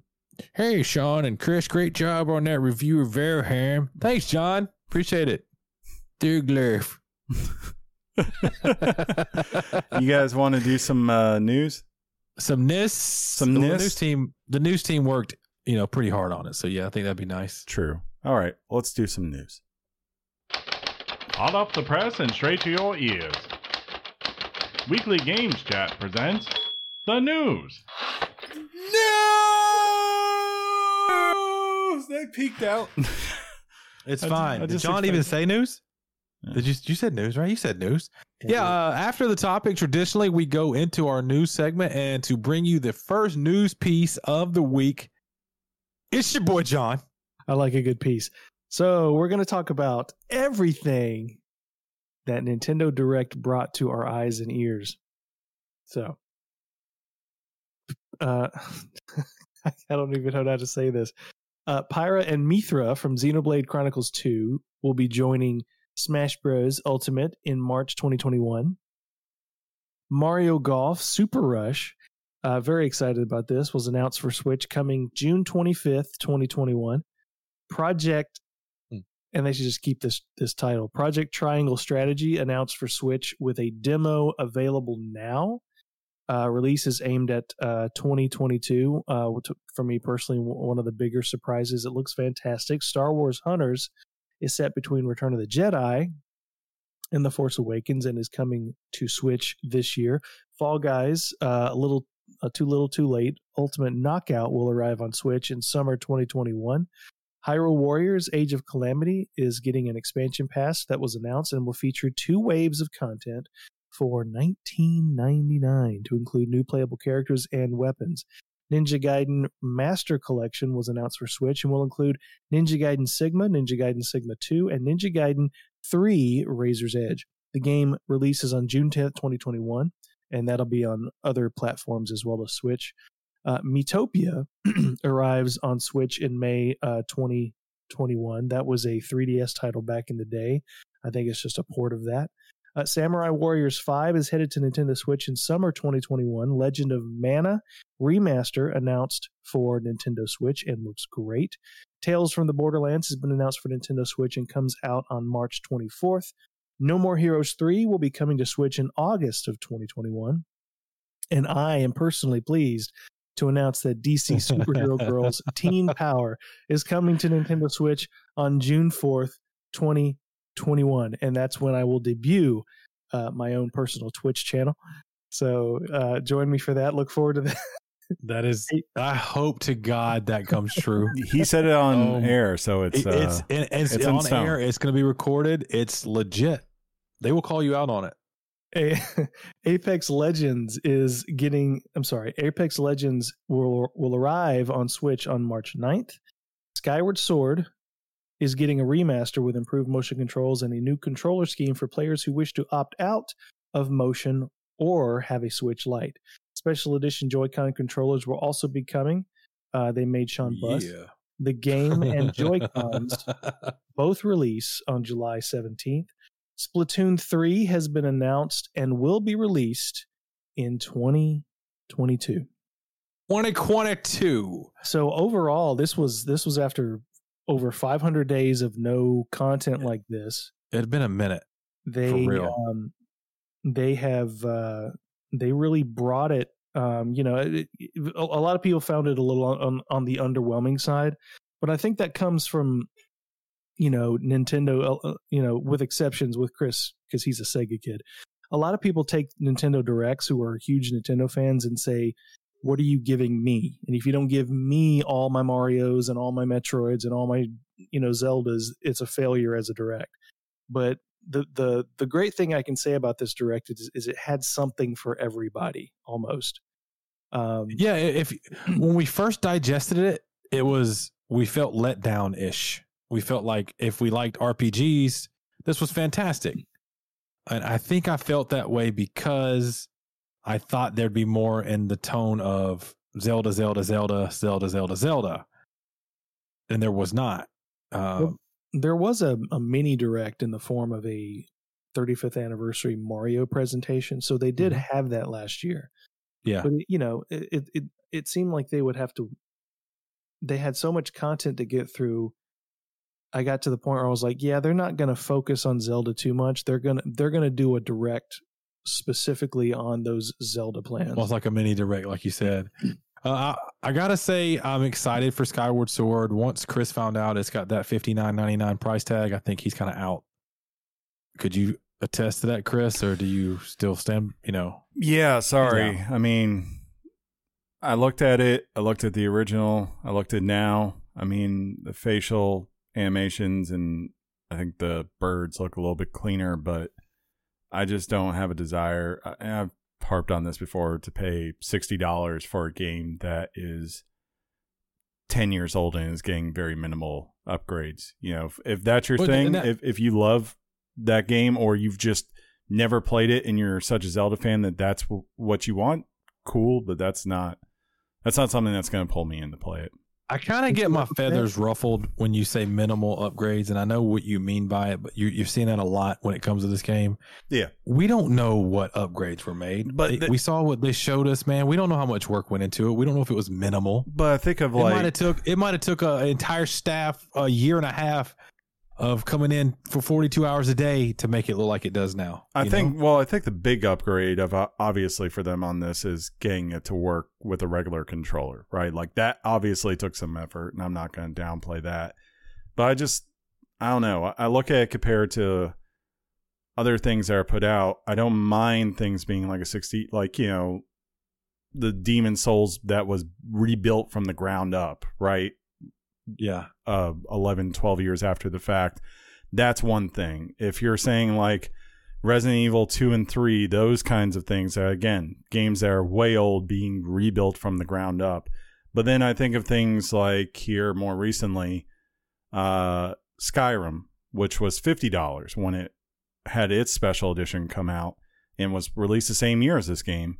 That got a complete lighting and graphic overhaul, and it's very visible when you play the game. And then even now here later this year, even though it's not one that overwhelmingly impresses me, I don't know if I'll get it on day one, but just because I'm a fan, I'm sure it will go on sale at some point and I will get it.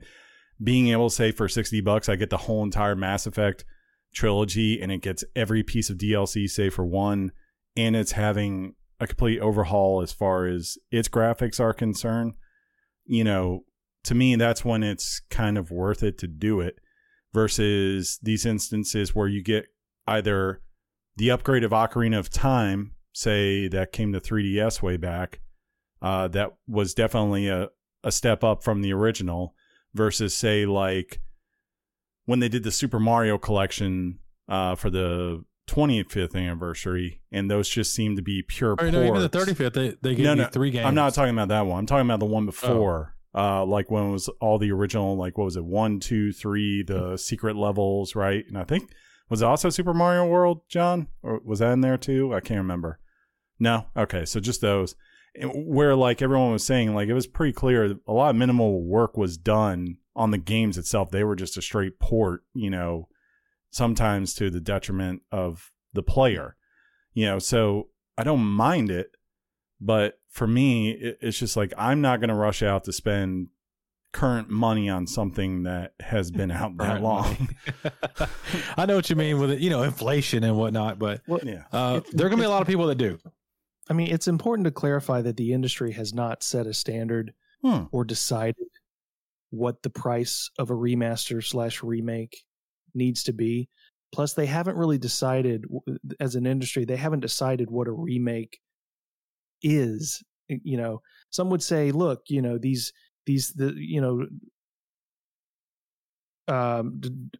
Souls was built from the ground up, but it was built from the ground up frame by frame and shot by shot.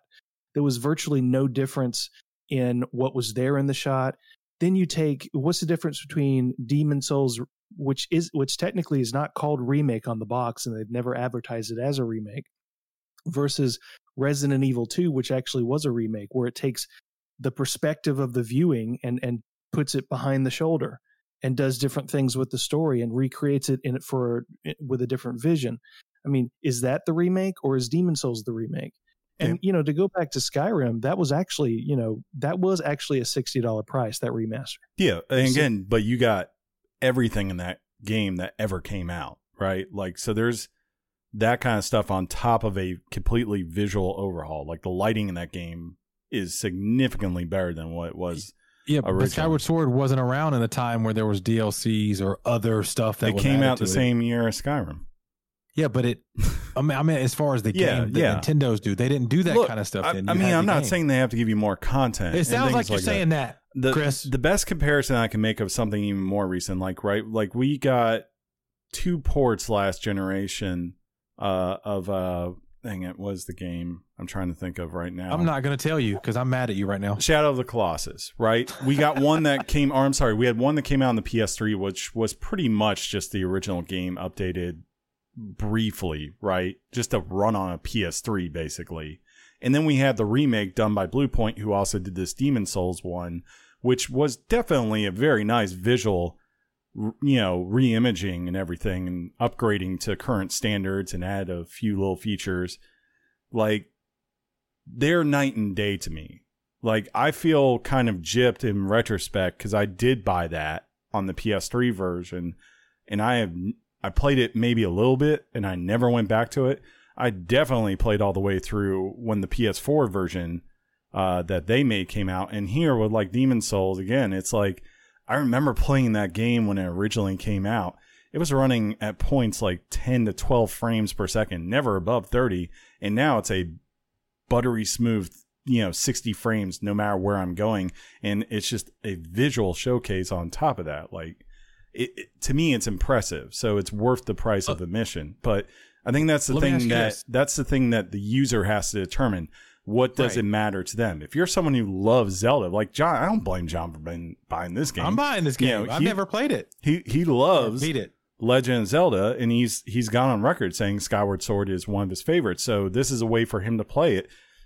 That's cool. For me, it wasn't something that really grabbed me when I originally saw it, and it at that price point, it doesn't grab me now. Well, there was no way it could have grabbed you or Sean because there was 2 titles that came out simultaneously with Sky in the title. Yeah. You guys played one, I played the other. Yeah. And now you can play one on a fridge. I'm excited. I'm going to give him $60, and I don't care that when it first came out, people got a soundtrack with the game or that they paid $70, they got a gold controller and all that stuff. Mm. I don't care. I'm on a whole new system many years later, and I have a chance to play it at the best it can possibly be, and I've never played it fully. I played the intro, and that was it. The price is always fair to whoever wants to pay it. Yeah, that's fair. Yeah. And we all complain about Nintendo's prices, but we need to put our money where our mouth is if we want this to change, because this game is already the number 1 selling video game on Amazon. Yeah. I mean, this game sold less than 4 million copies on the Wii. I mean, this game came out when everybody was sort of had forgotten the Wii. The Wii was pretty much done, and they got this game out, and it was probably one of the worst selling Zelda titles. With this new release, they're going to sell 8 million copies. They know they are, because they know we're going to buy it. People who on one hand go, gosh, that's $60, but then they're going to get it. They were being smart too, because they were making sure for those people who did not play this game, and maybe the way they first experienced Zelda, at least, or returned to Zelda, was Breath of the Wild. What were they doing? They were highlighting, look at all these early features that actually were first experimented with, with Skyward Sword, the stamina and having the float down and all that kind of stuff. So, it's there. As far as the presentation of this, on a whole, I'm up in the air. Definitely, I'm with John. Probably the thing that spoke the most to me was Project Triangle Strategy. That's the game that was a highlight. That was, I really liked Octopath Traveler, and I really liked Fire Emblem when I played that here recently. So to get their version of that type of game, I am totally down to give it a try. I think the hard part, and I've noticed this, is not Nintendo only, and I didn't think I'd seen it until who we'll talk about next personally. I think a lot of these guys just have not been able to do a great job of the digital presentation and having the wow factor that, like, say, Sony was having with their E3s back at couple of years ago, right? I haven't seen like Xbox and Nintendo are very much doing the same thing where it's like, here is a broad spectrum of things, and we hope there is one or two things that speak to you as a gamer, so you'll come in. That's a cool message and all that. But I also look at it and I go, how many of these things really need to be packaged into this versus you could just put out something on Twitter, right? Like, I thought about like the Smash Bro one. Like, I would have put Sephiroth in a direct. That makes sense. These two characters from Xenoblade, it was kind of like, okay, there's more characters from Xenoblade. I guess if you really love Smash and Xenoblade, you're really happy. Let's move on. The Mario Golf looks cool. Really want to play that. But at the same time, I'm like, haven't heard anything on a new Mario game. It's been, dude, a minute since Odyssey. You just had the year of the Mario, dude. You just had the year of Mario. But, I mean, it's been forever since that. You didn't have anything to show for Breath of the Wild. You said you had to hold off on that till later this year. As it's been remarked, like, it's Zelda's 35th anniversary, and that's all we've been told. I would rather have just like maybe one Zelda Direct where you show off Breath of the Wild 2, and like maybe if there are more games, because I know what the rumor is, maybe Wind Waker and Twilight Sword are also, or Twilight Princess. Yeah, right. Twilight Sword are all coming to Switch. Gross. That would be a cool presentation, I think, for Zelda fans. But it's hard. I don't know what the perfect answer is. Like, do you do a wide net, or do you just say we're gonna wait until we have 5 huge games to show you? You heard me laugh at you. It's because you out of most of us, or besides me and John, you go into like promo hat guy, and you're like, they shouldn't do this. Who are we to tell them what they should or shouldn't do? These directs work. I mean, it's all advertising. First one, they were the first one of 3 that I remember. This is their format. They did this first. I can only speak to myself. Is like, I was bored. I was bored for most of the hour. It was nice to see the little RPGs, but I wasn't bored. I think to me that's kind of, Chris. That's kind of hurtful. I wasn't bored. Superhero girls. Yeah, you've been bored. We're gonna get a show based on John playing a game, taking selfies with girls in a mall. Look, I've already tried Persona 5. Okay, so I'm good on high school games. Now I will say that it did feel like Fall Guys came a little late to the console. Exactly. That meta's gone, but at least now that there are people that probably want to play it. But overall, I like that we got a lot, and I think you said it perfect. Mm-hmm. There's something in there made somebody excited. Yeah, and that's good. But on the other hand, we haven't heard from them since 2020, 2019. On the other hand, 590 days, as John said, you didn't get a new 3D Mario announced. You didn't get any new stuff on Breath of the Wild 2. You didn't get anything on Metroid Prime 4. There are big things that they've been silent on. And I get it if this was a mini direct, but this being a full direct, I think is fair to be critical to say it kind of sucks that you're being silent. Not even anything on Pokemon, right? Like, that's another big one we haven't heard about for a while. What are you going to do? Are you going to do a complete 360 when the mini Zelda comes out? They bring out the Switch console that's going to be gold. They give us the Breath of the Wild 2 update. Look, they give us the games. They do all the things that you want, but they're going to do it like they did Mario. What are you going to say then? I'm going to call it always down the middle. I said last year, I thought the Xbox presentation wasn't that great. I thought the PlayStation presentation last fall wasn't that great. I don't think anyone's really had a great presentation until this you one. Mean that PlayStation one where the guy was like, "This is what the PlayStation looks like." Let me hold it awkwardly. Yeah. Let me now open it up and show you the massive cooler. I just think Nintendo, it's the beginning of the year. They had this catalog of games that they had to shovel out. I think the exclusive Zeldas and the exclusive they have a history of ignoring Metroid on key anniversaries, but I think this stuff is coming. It's just a question of when. But if I could say something rather funny about Skywards, I was I've always known this to be true, but when even you guys, and you were, I think, halfway joking, but when we were watching the presentation, you guys immediately started defecating on Skyward Sword. Yeah. And after the fact, you said something in Discord, and then the media in general just started just crapping on this game. And I'm like, I forgot how much people were used to crap on this game. It's very divisive. Yeah, but it's funny. It's every iteration of Zelda, the 3D Zelda, except with the exception of Breath of the Wild, every Zelda that came after Ocarina was the worst Zelda since Ocarina. But add 10 years. Before Skyward Sword, people were griping about the fetch quests in Twilight Princess and how it took 3 hours to finally get started. At Wind Waker, it was always, I don't like this art style. I'm rejecting this wholeheartedly. And I love that game. Yeah, I mean, now it's probably more beloved than Ocarina of Time by many, many people. But it was very traumatizing to recall a game that means so much to me personally. Just the industry just thinks it's the worst Zelda game. And I mean, I've never heard of a game with a 93 Metacritic score be maligned the way Skyward Sword is. And the reason it's maligned is because the 93 score is the lowest Zelda score.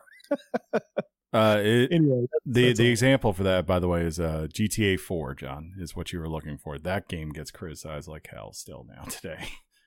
GTA 4, when it came out, I remember just blew everybody away. Yeah, but now it's like everyone says, oh, it was overrated, it's all this and all that. And I'm just like, I mean, it's GTA.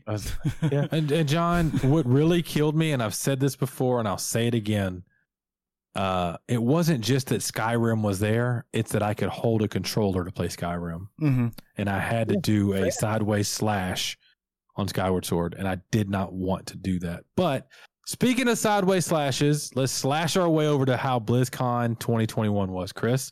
Yeah. Boo on the pivot. First up, Blizzard Arcade Collection was announced featuring the Lost Vikings, Blackthorn, and Rock and Roll Racing. The collection is available now.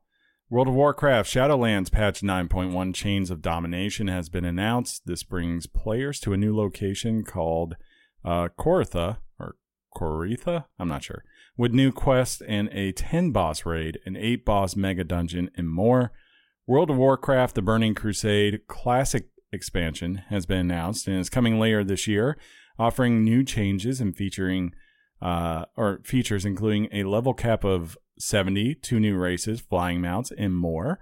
Hearthstone Forged in Barons expansion and Mercenaries mode was revealed, bringing 135 new cards and will kick off the Year of the Griffin. Development of Diablo. Is Barons expansion the name of John's bunghole? I think so. Development for Diablo 4 continues with the announcement of the Rogue class being added to the game. And finally, Diablo 2 is getting a remastered/remake. And is being called Diablo 2 Resurrected and will be coming to PC, PS4, PS5, Xbox One, Xbox Series X, and presumably S, as well as the Nintendo Switch. I personally think Blizzard, and this is the way that I see it, like, you're going to say it was awesome. You're going to say they were pros. Look, Watch. To be honest, the only two things that I cared about from this were the last two, right? Diablo 4 and Diablo 2. But the presentation, it did what it needed to do. I thought it was sleek. I thought it, looked nice and everything. And I think it delivered the information that all these people want, right?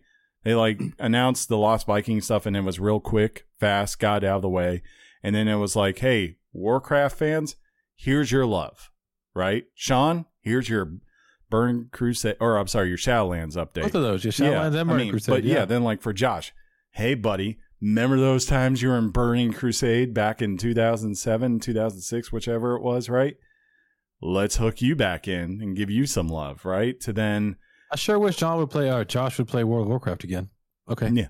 To Hearthstone stuff, which is a huge game, and then Diablo 4, even though I didn't get tons of stuff on it, didn't get a release date, I was like, oh, you're bringing back Rogue, and this class looks tight, and the gameplay looks great. And then finally, you went from a heart with Diablo 2 which is still probably the best Diablo game ever made. And I just anecdotal. I just thought it was a sleek 50-minute. Like, I was very surprised when I got to the end of it. And I was like, wow, they didn't show much, but I thought what they showed and the way they presented it was solid. I think they have it down right. Yeah. Mm-hmm. With no idea when anything Diablo is coming out. Mm-hmm. Right. And the way they had to do it, normally BlizzCons, and this one did go over a few days, but you don't just spill the beans on everything at the beginning. And like you said, within the first hour, these are all the things we saw. Then they broke you off into different pods, and you could go watch more on the thing they announced. Right. If you wanted to. I checked out and never watched another minute of BlizzCon. Mm-hmm. And this was the first time I ever got to watch a BlizzCon for free online. True. And it still didn't catch me. I watched every minute of Nintendo, and I've watched it another time since. Plus the roundtables for BlizzCon, at least the ones I saw for Diablo, they were very scripted. It's almost like they cut. There was nothing live about them. They edited down. And people will say Nintendo Directs, since we're comparing the two in these two stories, they're also cut and edited. But the Blizzard one felt different. It just did. It was very professional. It looked great. They're Blizzard. They know how to do that. I do like that we got the stuff out the way. We didn't get a lot of fluff, and had to wait. I do like that. I'm very excited about, obviously, the 9.1 patch in Shadowlands. Burning Crusade is super cool. That's probably the most. Hearthstone more. I want to say Burning Crusade is probably the most beloved of the expansions. Like, that was when it really blew up. Maybe Lich King. That was the Lich King's gonna be up there too. Yeah. But yeah, John, I can't wait till you get more Diablo 4 stuff. I know what you've seen. You're not exactly excited on because you would prefer that it's more, I guess, Diablo 2-ish in its art tone. And Diablo 3. Diablo 3. Sorry, but I was glad that you got some look. You got to see that a rogue class was coming to Diablo 4. And honestly, all I wanted was a release date for the mobile game. Oh yeah, and they said that went good. They did mention that the alpha testing or whatever it did was good. Yeah, people have been raving about it who've gotten to play it. Yeah, I wonder if I didn't watch the Diablo breakdown. Did they speak any more about it later on? John, did you watch that at all? They had a breakdown of sort of the functionality of maybe adding, like, talking about what the requests have been in the beta test. Like, there's a request to add controller support. They're saying maybe they can put that in the future. They haven't ruled that out. But one of the things, it's like they're really adopting the mobile experience and making them more short bursts as opposed to long dungeon experiences. Yeah, I don't know. It's hard to see what that really looks like. But the game has that Diablo 3 vibe, which I'm digging a lot. And just the fact that people are really, you've gone from the booze at BlizzCon a couple of years ago, understandable, and now everybody's saying this is actually legit. It's just nice to see, that turnaround. So yeah, I just want to get me an iPad so I can get a bigger screen. That's so funny. The one thing I'm really hoping, and this is separate to the presentation, right? The presentation is one thing.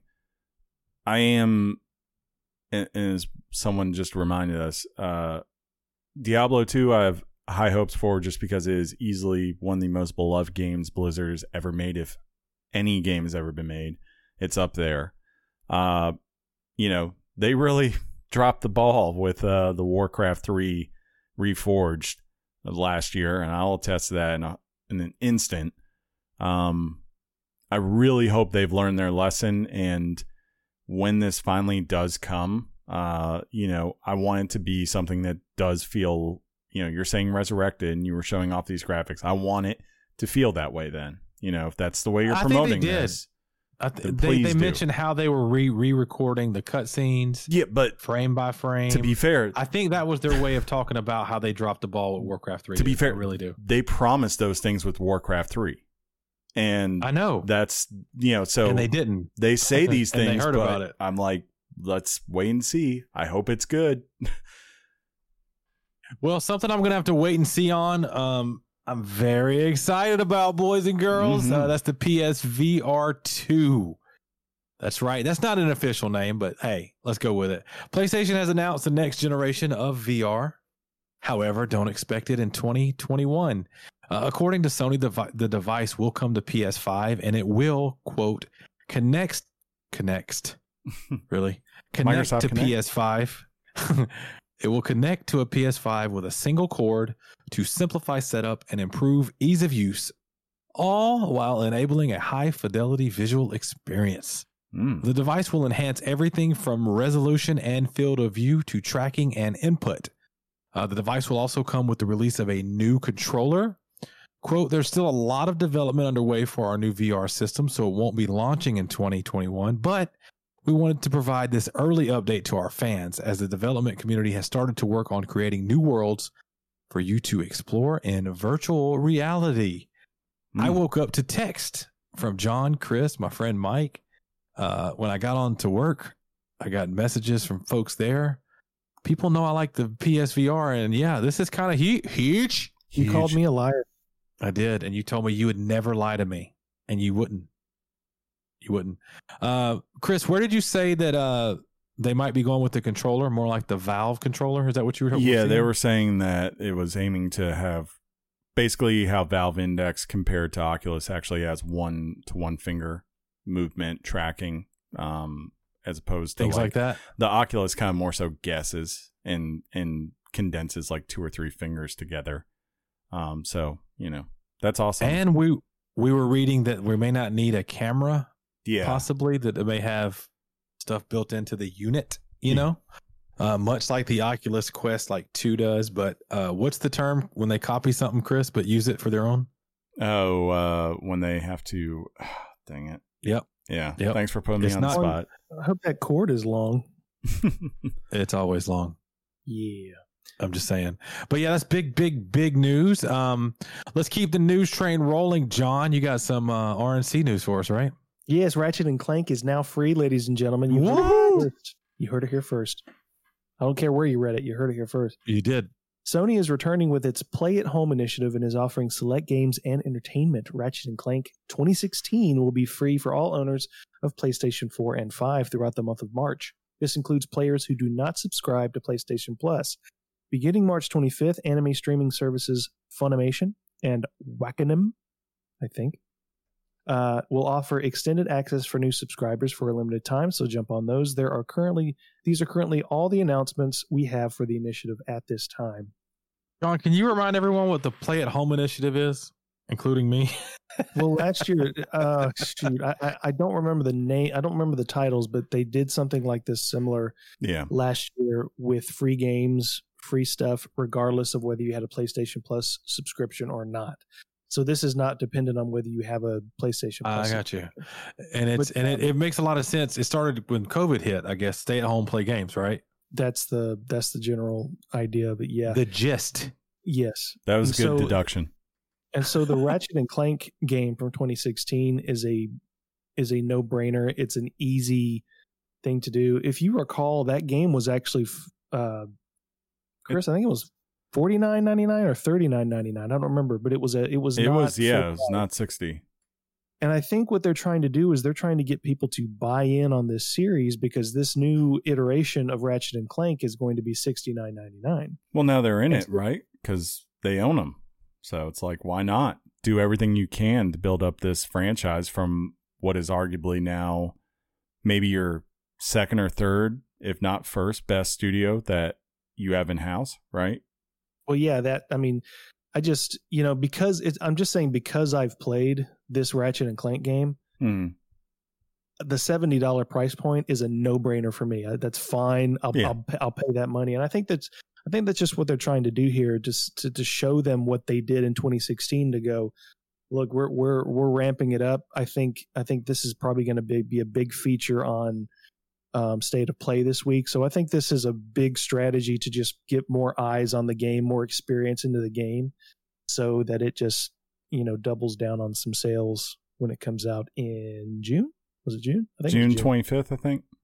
Mm-hmm. March 25th was when Funimation and Wakanim come out, but I think that may also be a June 25th date for the release. You're right. Right. So I think it's a good strategy. You know what? Another strategy. Chris and I both wanted to jump on this one. Tell them, Chris. We've got more Sony titles coming to PC. Sony has announced that more PlayStation exclusives are coming to PC. According to Jim Ryan, president and CEO, quote, "A few things changed. We find ourselves now in early 2021 with our development studios and the games that they make in better shape than they've ever been before. Particularly from the latter half of the PS4 cycle, our studios made some wonderful, great games. There's an opportunity to expose those great games to wider audiences and recognize the economics of the game development, which are not always straightforward. The cost of making games goes up with each cycle as the caliber of the IP has improved. Also, our ease of making it available to non-console owners has grown. So it's a fairly straightforward decision for us to make. The first game in the bullpen will be Days Gone, which will release this spring." Nice. I'm actually surprised this hadn't come sooner, right? That's what you do. I mean, because I know they updated for PS5, and everyone who's played it on PS5 says it definitely runs awesome, especially with like the hordes and all that. Yeah, it really does. But like when they started moving things over, I always looked at this. I'm like, this has got to come to Steam at some point, right? It just, why not? Hey, does it make sense and get ahead, Bob? Makes sense. Two things. Very nice. Two things. Very nice. Very nice. Yeah. Yeah, John, did you play Days Gone? Yeah. You finished it, right? I did not finish it, but I really like that game more than the average person, I think. I'm a big defender of it. Okay, it's coming back to me now. Just like style.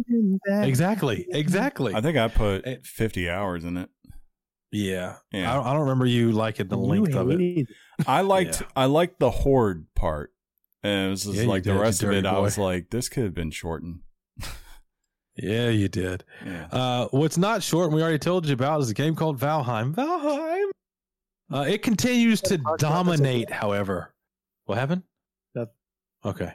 Valheim has now surpassed Terraria's all-time high of concurrent players with 502,397 players at the peak back on February 21st. This is a record for a survival game on Steam.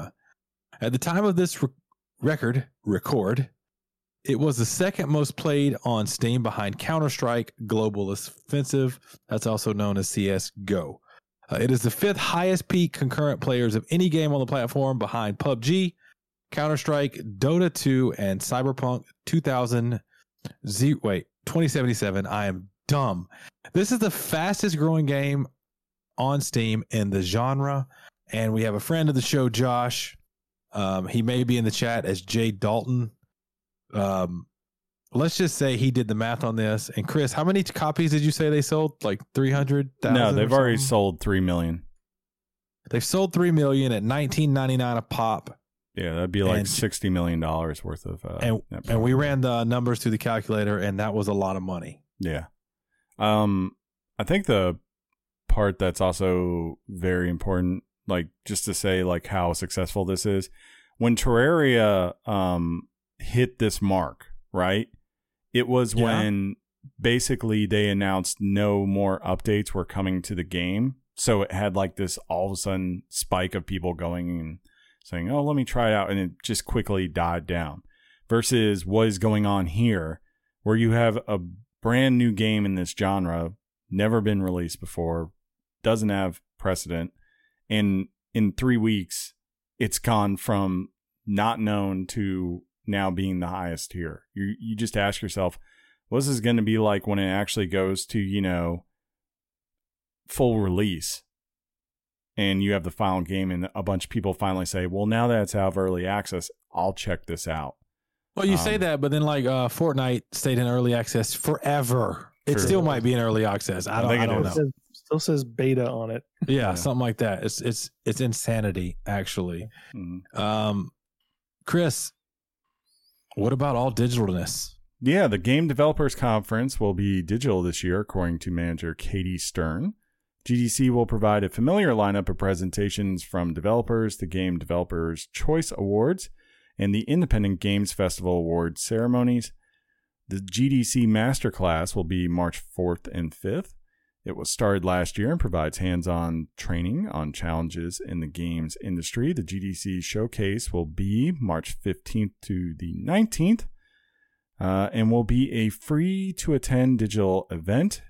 It will feature lectures, Ask Me Anything sessions, interactive panels, podcasts, and more. The traditional GDC 2021 will take place later this year, July 19th to the 23rd. That's awesome. It sounds yeah. I mean, the thing I always like about it is the Developer Choice Awards, because it's up there and it's kind of more like the Academy Awards, I would say, within video games. A lot, they're a little bit more serious. They have a lot more categories, right? That are really designed to honor different aspects within the industry, say, versus the Game Awards, which are in their own right, but of course are more so about entertainment, right? Speaking to the fans and giving them. Well, that's because they got Jeff Keighley. Yeah. And GDC does not have Jeff Keighley. No, so they don't have Hideo. So they had to cut back. Exactly. Yeah. So have we been asked yet to give the keynote at GDC? I keep waiting for the phone. I would totally do it. Yeah. Oh, is this where I tell you guys I've got a gig on March 4th and 5th? You don't have gigs. It's the 15th through 19th. And we're not going to be. Are we going to be at the master class, John, or the showcase? I don't deal with master classes. No, definitely the July dates. Let's be honest. We're gonna go on now to what we call the final news piece of the week. This one was going to be close to John's heart, so John is going to read it. Chris, do you want to say finally this week in the the way I do? The way this is the way. Finally this week. I don't know if that was my best one, but go ahead, John. It was lackluster, but it got the job done. That's what she said. John, read it. Ladies and gentlemen, Techland's light is dying. Ooh. A report published by The Gamer does not bode well for the state of the studio culture at Techland, which are impacting the creation of Dying Light 2. The report alleges a bullish, autocratic tier of upper management and is resulting in staff quitting the project and the studio. The report has also compiled a number of testimonies from anonymous sources who currently work or have worked at Techland. Apparently, the management is having a negative effect on both the morale and the workflow of its employees, which is slowing development and progression of the project. According to one testimony, quote, "Whenever an expert starts advising things that are not aligned with the board's agenda, they slowly get isolated from the project and responsibilities. That leads to them leaving or eventually getting fired. To make a career at Techland, you have to be subservient," end quote. Guys, that was a testimony quote. That's crazy. You know how much I am just jonesing for this game. Yeah. But either they fix these problems or the game's never coming out. Or they just cancel the game. I don't want this game that I'm so looking forward to be mired by all of this crap. I mean, I just don't understand in this day and age, in 2021, when this type of story is just, people are bloodthirsty for this type of story. Oh, without a doubt. The Jason Schreiers of the world are going after these things. Why aren't people at these game developing companies more self-aware? Yeah. I just don't understand how tone deaf everybody is. I'm sorry, I shouldn't say everybody, but people just keep getting busted for this stuff, and I just don't understand it. Just be a decent human. It's not hard. Indeed. Yeah, this is a decent human. Anybody can do it. If I can do it, you can do it. Yeah, this is bad for business, man. I want for you for this to get fixed. Who knows if it's way on the inside that changes have to be made. But they need to be made because this is not good. Maybe the first game was so amazing. It was so amazing. I mean, it was all right. Shut up.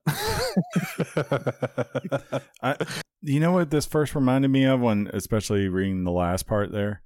Konami and Hideo, like how that went down. It sounds like the same type of stuff where it's like, well, we don't like what you're saying, so we're just slowly going to isolate you out until you just don't feel like you have a choice to leave. And, you know, I know we hear a lot more about other issues going on with companies, and that's fine, but like, yeah, they're not alone on this. It's just some of the ones where it does happen, it hasn't hit the bottom potential hit to the bottom line like this might. Like, I almost wonder if like Phil Spencer read this story and then the meme of like the guy just sitting back rubbing his hands, you know, anticipating like, yeah, there you go, Techland might be available. Maybe that would be a good thing for them. I don't know, but I hope they straighten it out just so you can get a game, John. Yeah, this was announced a couple of years ago, right? 3 E3s ago. Well, technically 2 E3s ago, but 3 years ago. Mm-hmm. And it's just been delay after delay, and then all this. I'll fix it. I'll fix it. Is it going to be a repeat of what was it? Dead Island? What was it called? Yeah, Dead Island just went under that kind of same crap. Yeah, I don't know. It's got to be the zombies. Makes everybody crazy. Right? Possibly. We keep rocking right here, don't we, Chris? Yeah, we do. We just keep going. We don't get any breaks or anything. We just go. See, Sean. No, that's why the music is fading up, you know. And then we just do things and say, "Hey, Sean. Yeah. Do you want to wrap this up?" Never, bro.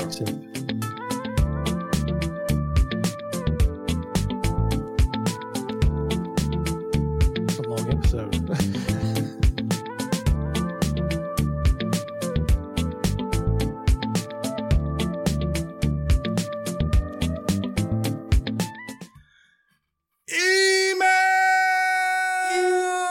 Emails. Electronic mail from the future. All the way from the year 3000. The year 3000. If you want to be cool, we do have and right into the show electronically, we do have ourselves a legitimate email address. That is weeklygameschat@gmail.com. And we got to kick us off this week, we got 3 and we got 3 hosts, so we're all going to read one. Ha ha! That's how that works. Math be hard, yo. I'm going to read Mitch's. I picked. Go for I it. went first. I did it. So if you want to be cool like Mitch, again, write us in weeklygameschat@gmail.com. And Mitch says, "What up, guys? What? Mitch here again from Australia. First up, last week, I know you were a little confused when I said Staya. That was a typo. It was supposed to be Straya. And yes, is what we say, kind of how Americans say America. Makes sense. I got very excited when I heard your deep, silky, smooth voice reading out my email last week, Chris. So thank you for that. Sorry. It really meant a lot to me. I can't stress enough how much I love listening to you guys every week. I look forward to it every week, as you all should. Let's be honest. I got a Nintendo Switch at the end of last year and try to play it as much as possible. I only really play GOTY Hades. Wow. All right. Wow, what an amazing game that is. At least 30 runs and still not bored of it. Still just as fun as the first run. I also play a bit of Super Smash Bros. Ultimate. I love that game so much. The nostalgia is real. I played so much Smash Brothers on the 64. Is there a way to unlock all the fighters, or what's the best way to unlock all the fighters? It's called money, and you pay it. Wait, I don't know, Chris. How do you unlock the fighters? You just progress. Is he talking about the new one? If he's talking about Super Smash Bros., I think you have to. You can. It's either the number of fights you do, or else it's progressing through the single player. I could be wrong. Well, it's been forever. I'll tell you, if you're a member of the Discord channel, you can reach out to Acid Sugar, and he will tell you all things Smash that you need to do. I kind of consider him the resident expert on Smash. Happy birthday, Acid Sugar!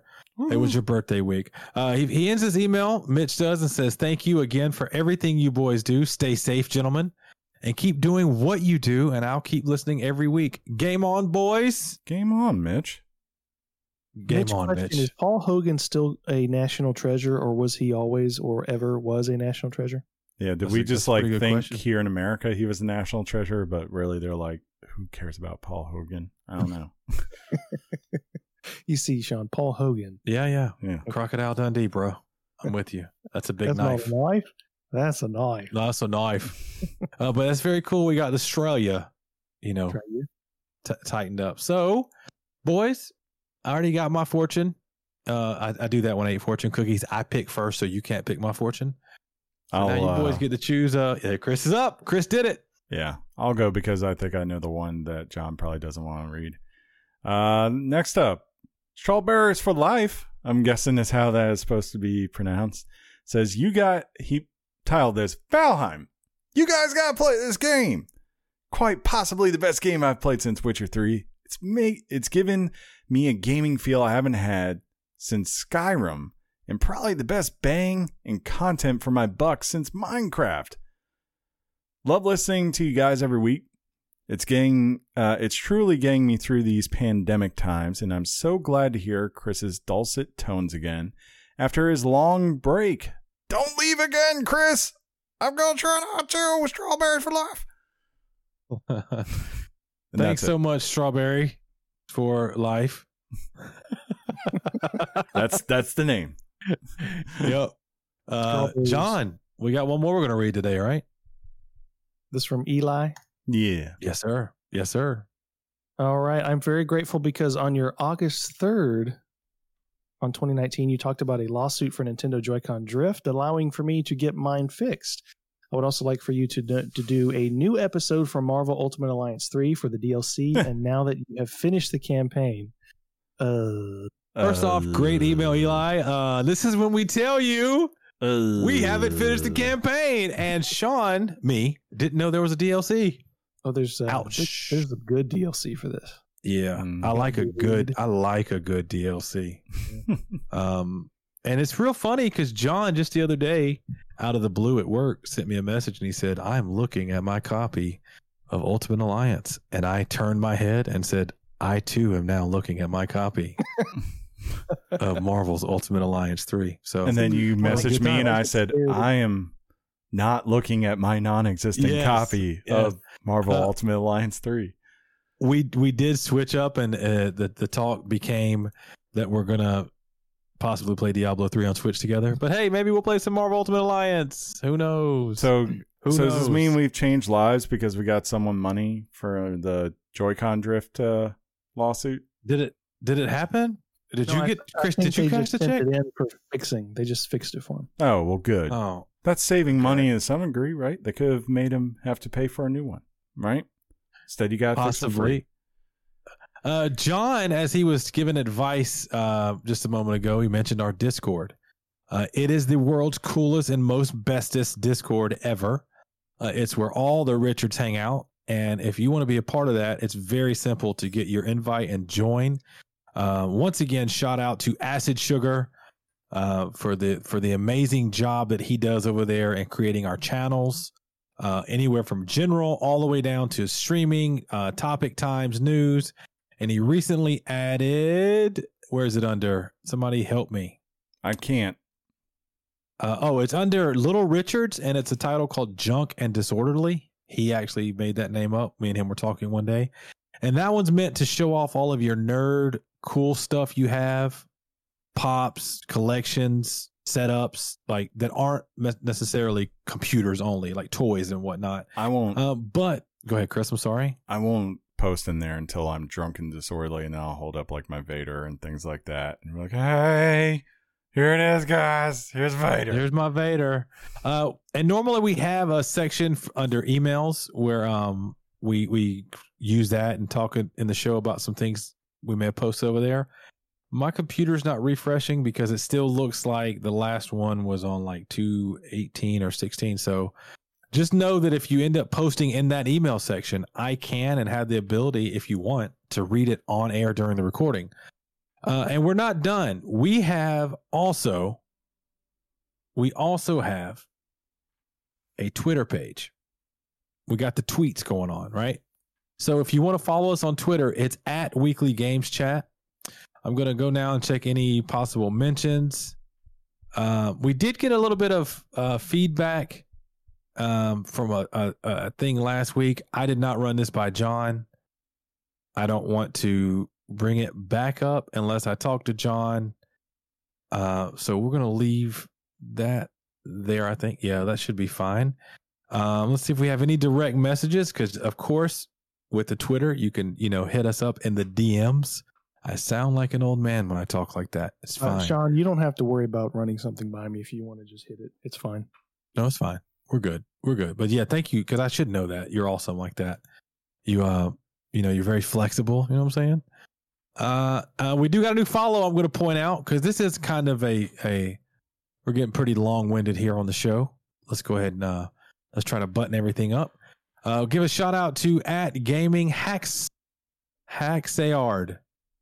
Hacksaw Jim Duggan is following us. I'm just kidding. Thank you for the following you back. Sorry, I did a woo. Yeah, you did. So to bring you all back around, emails, Discord, Twitter. You guys know this. @Weekly Games Chat on Twitter. Discord, shoot us for an invite. Shoot us something, a message for an invite. And then if you want to send an email, weeklygameschat@gmail.com. Yeah. So there is that. Chris, your hat's up. Do you have the what you call it? This has been episode. No. I mean, this is 296. I see it there. I thought there was supposed to be some music going, and I was gonna. It is. It's going right now. Okay. Okay, it's going. I'm not gonna be a panicking Andy. Thank you so much for downloading and listening to the show. If you like us and you find us on a podcast place, give us a good review. 5 stars are the best. 4 stars are the worst. As always, I want to say, game on to my boys, Chris and John. Game on, Sean. Game on, John. Game on, Sean. Game on, Chris. And we generally end the show with a catchphrase. And this is it. I say peace out, everybody. Your mom's box. Thug life.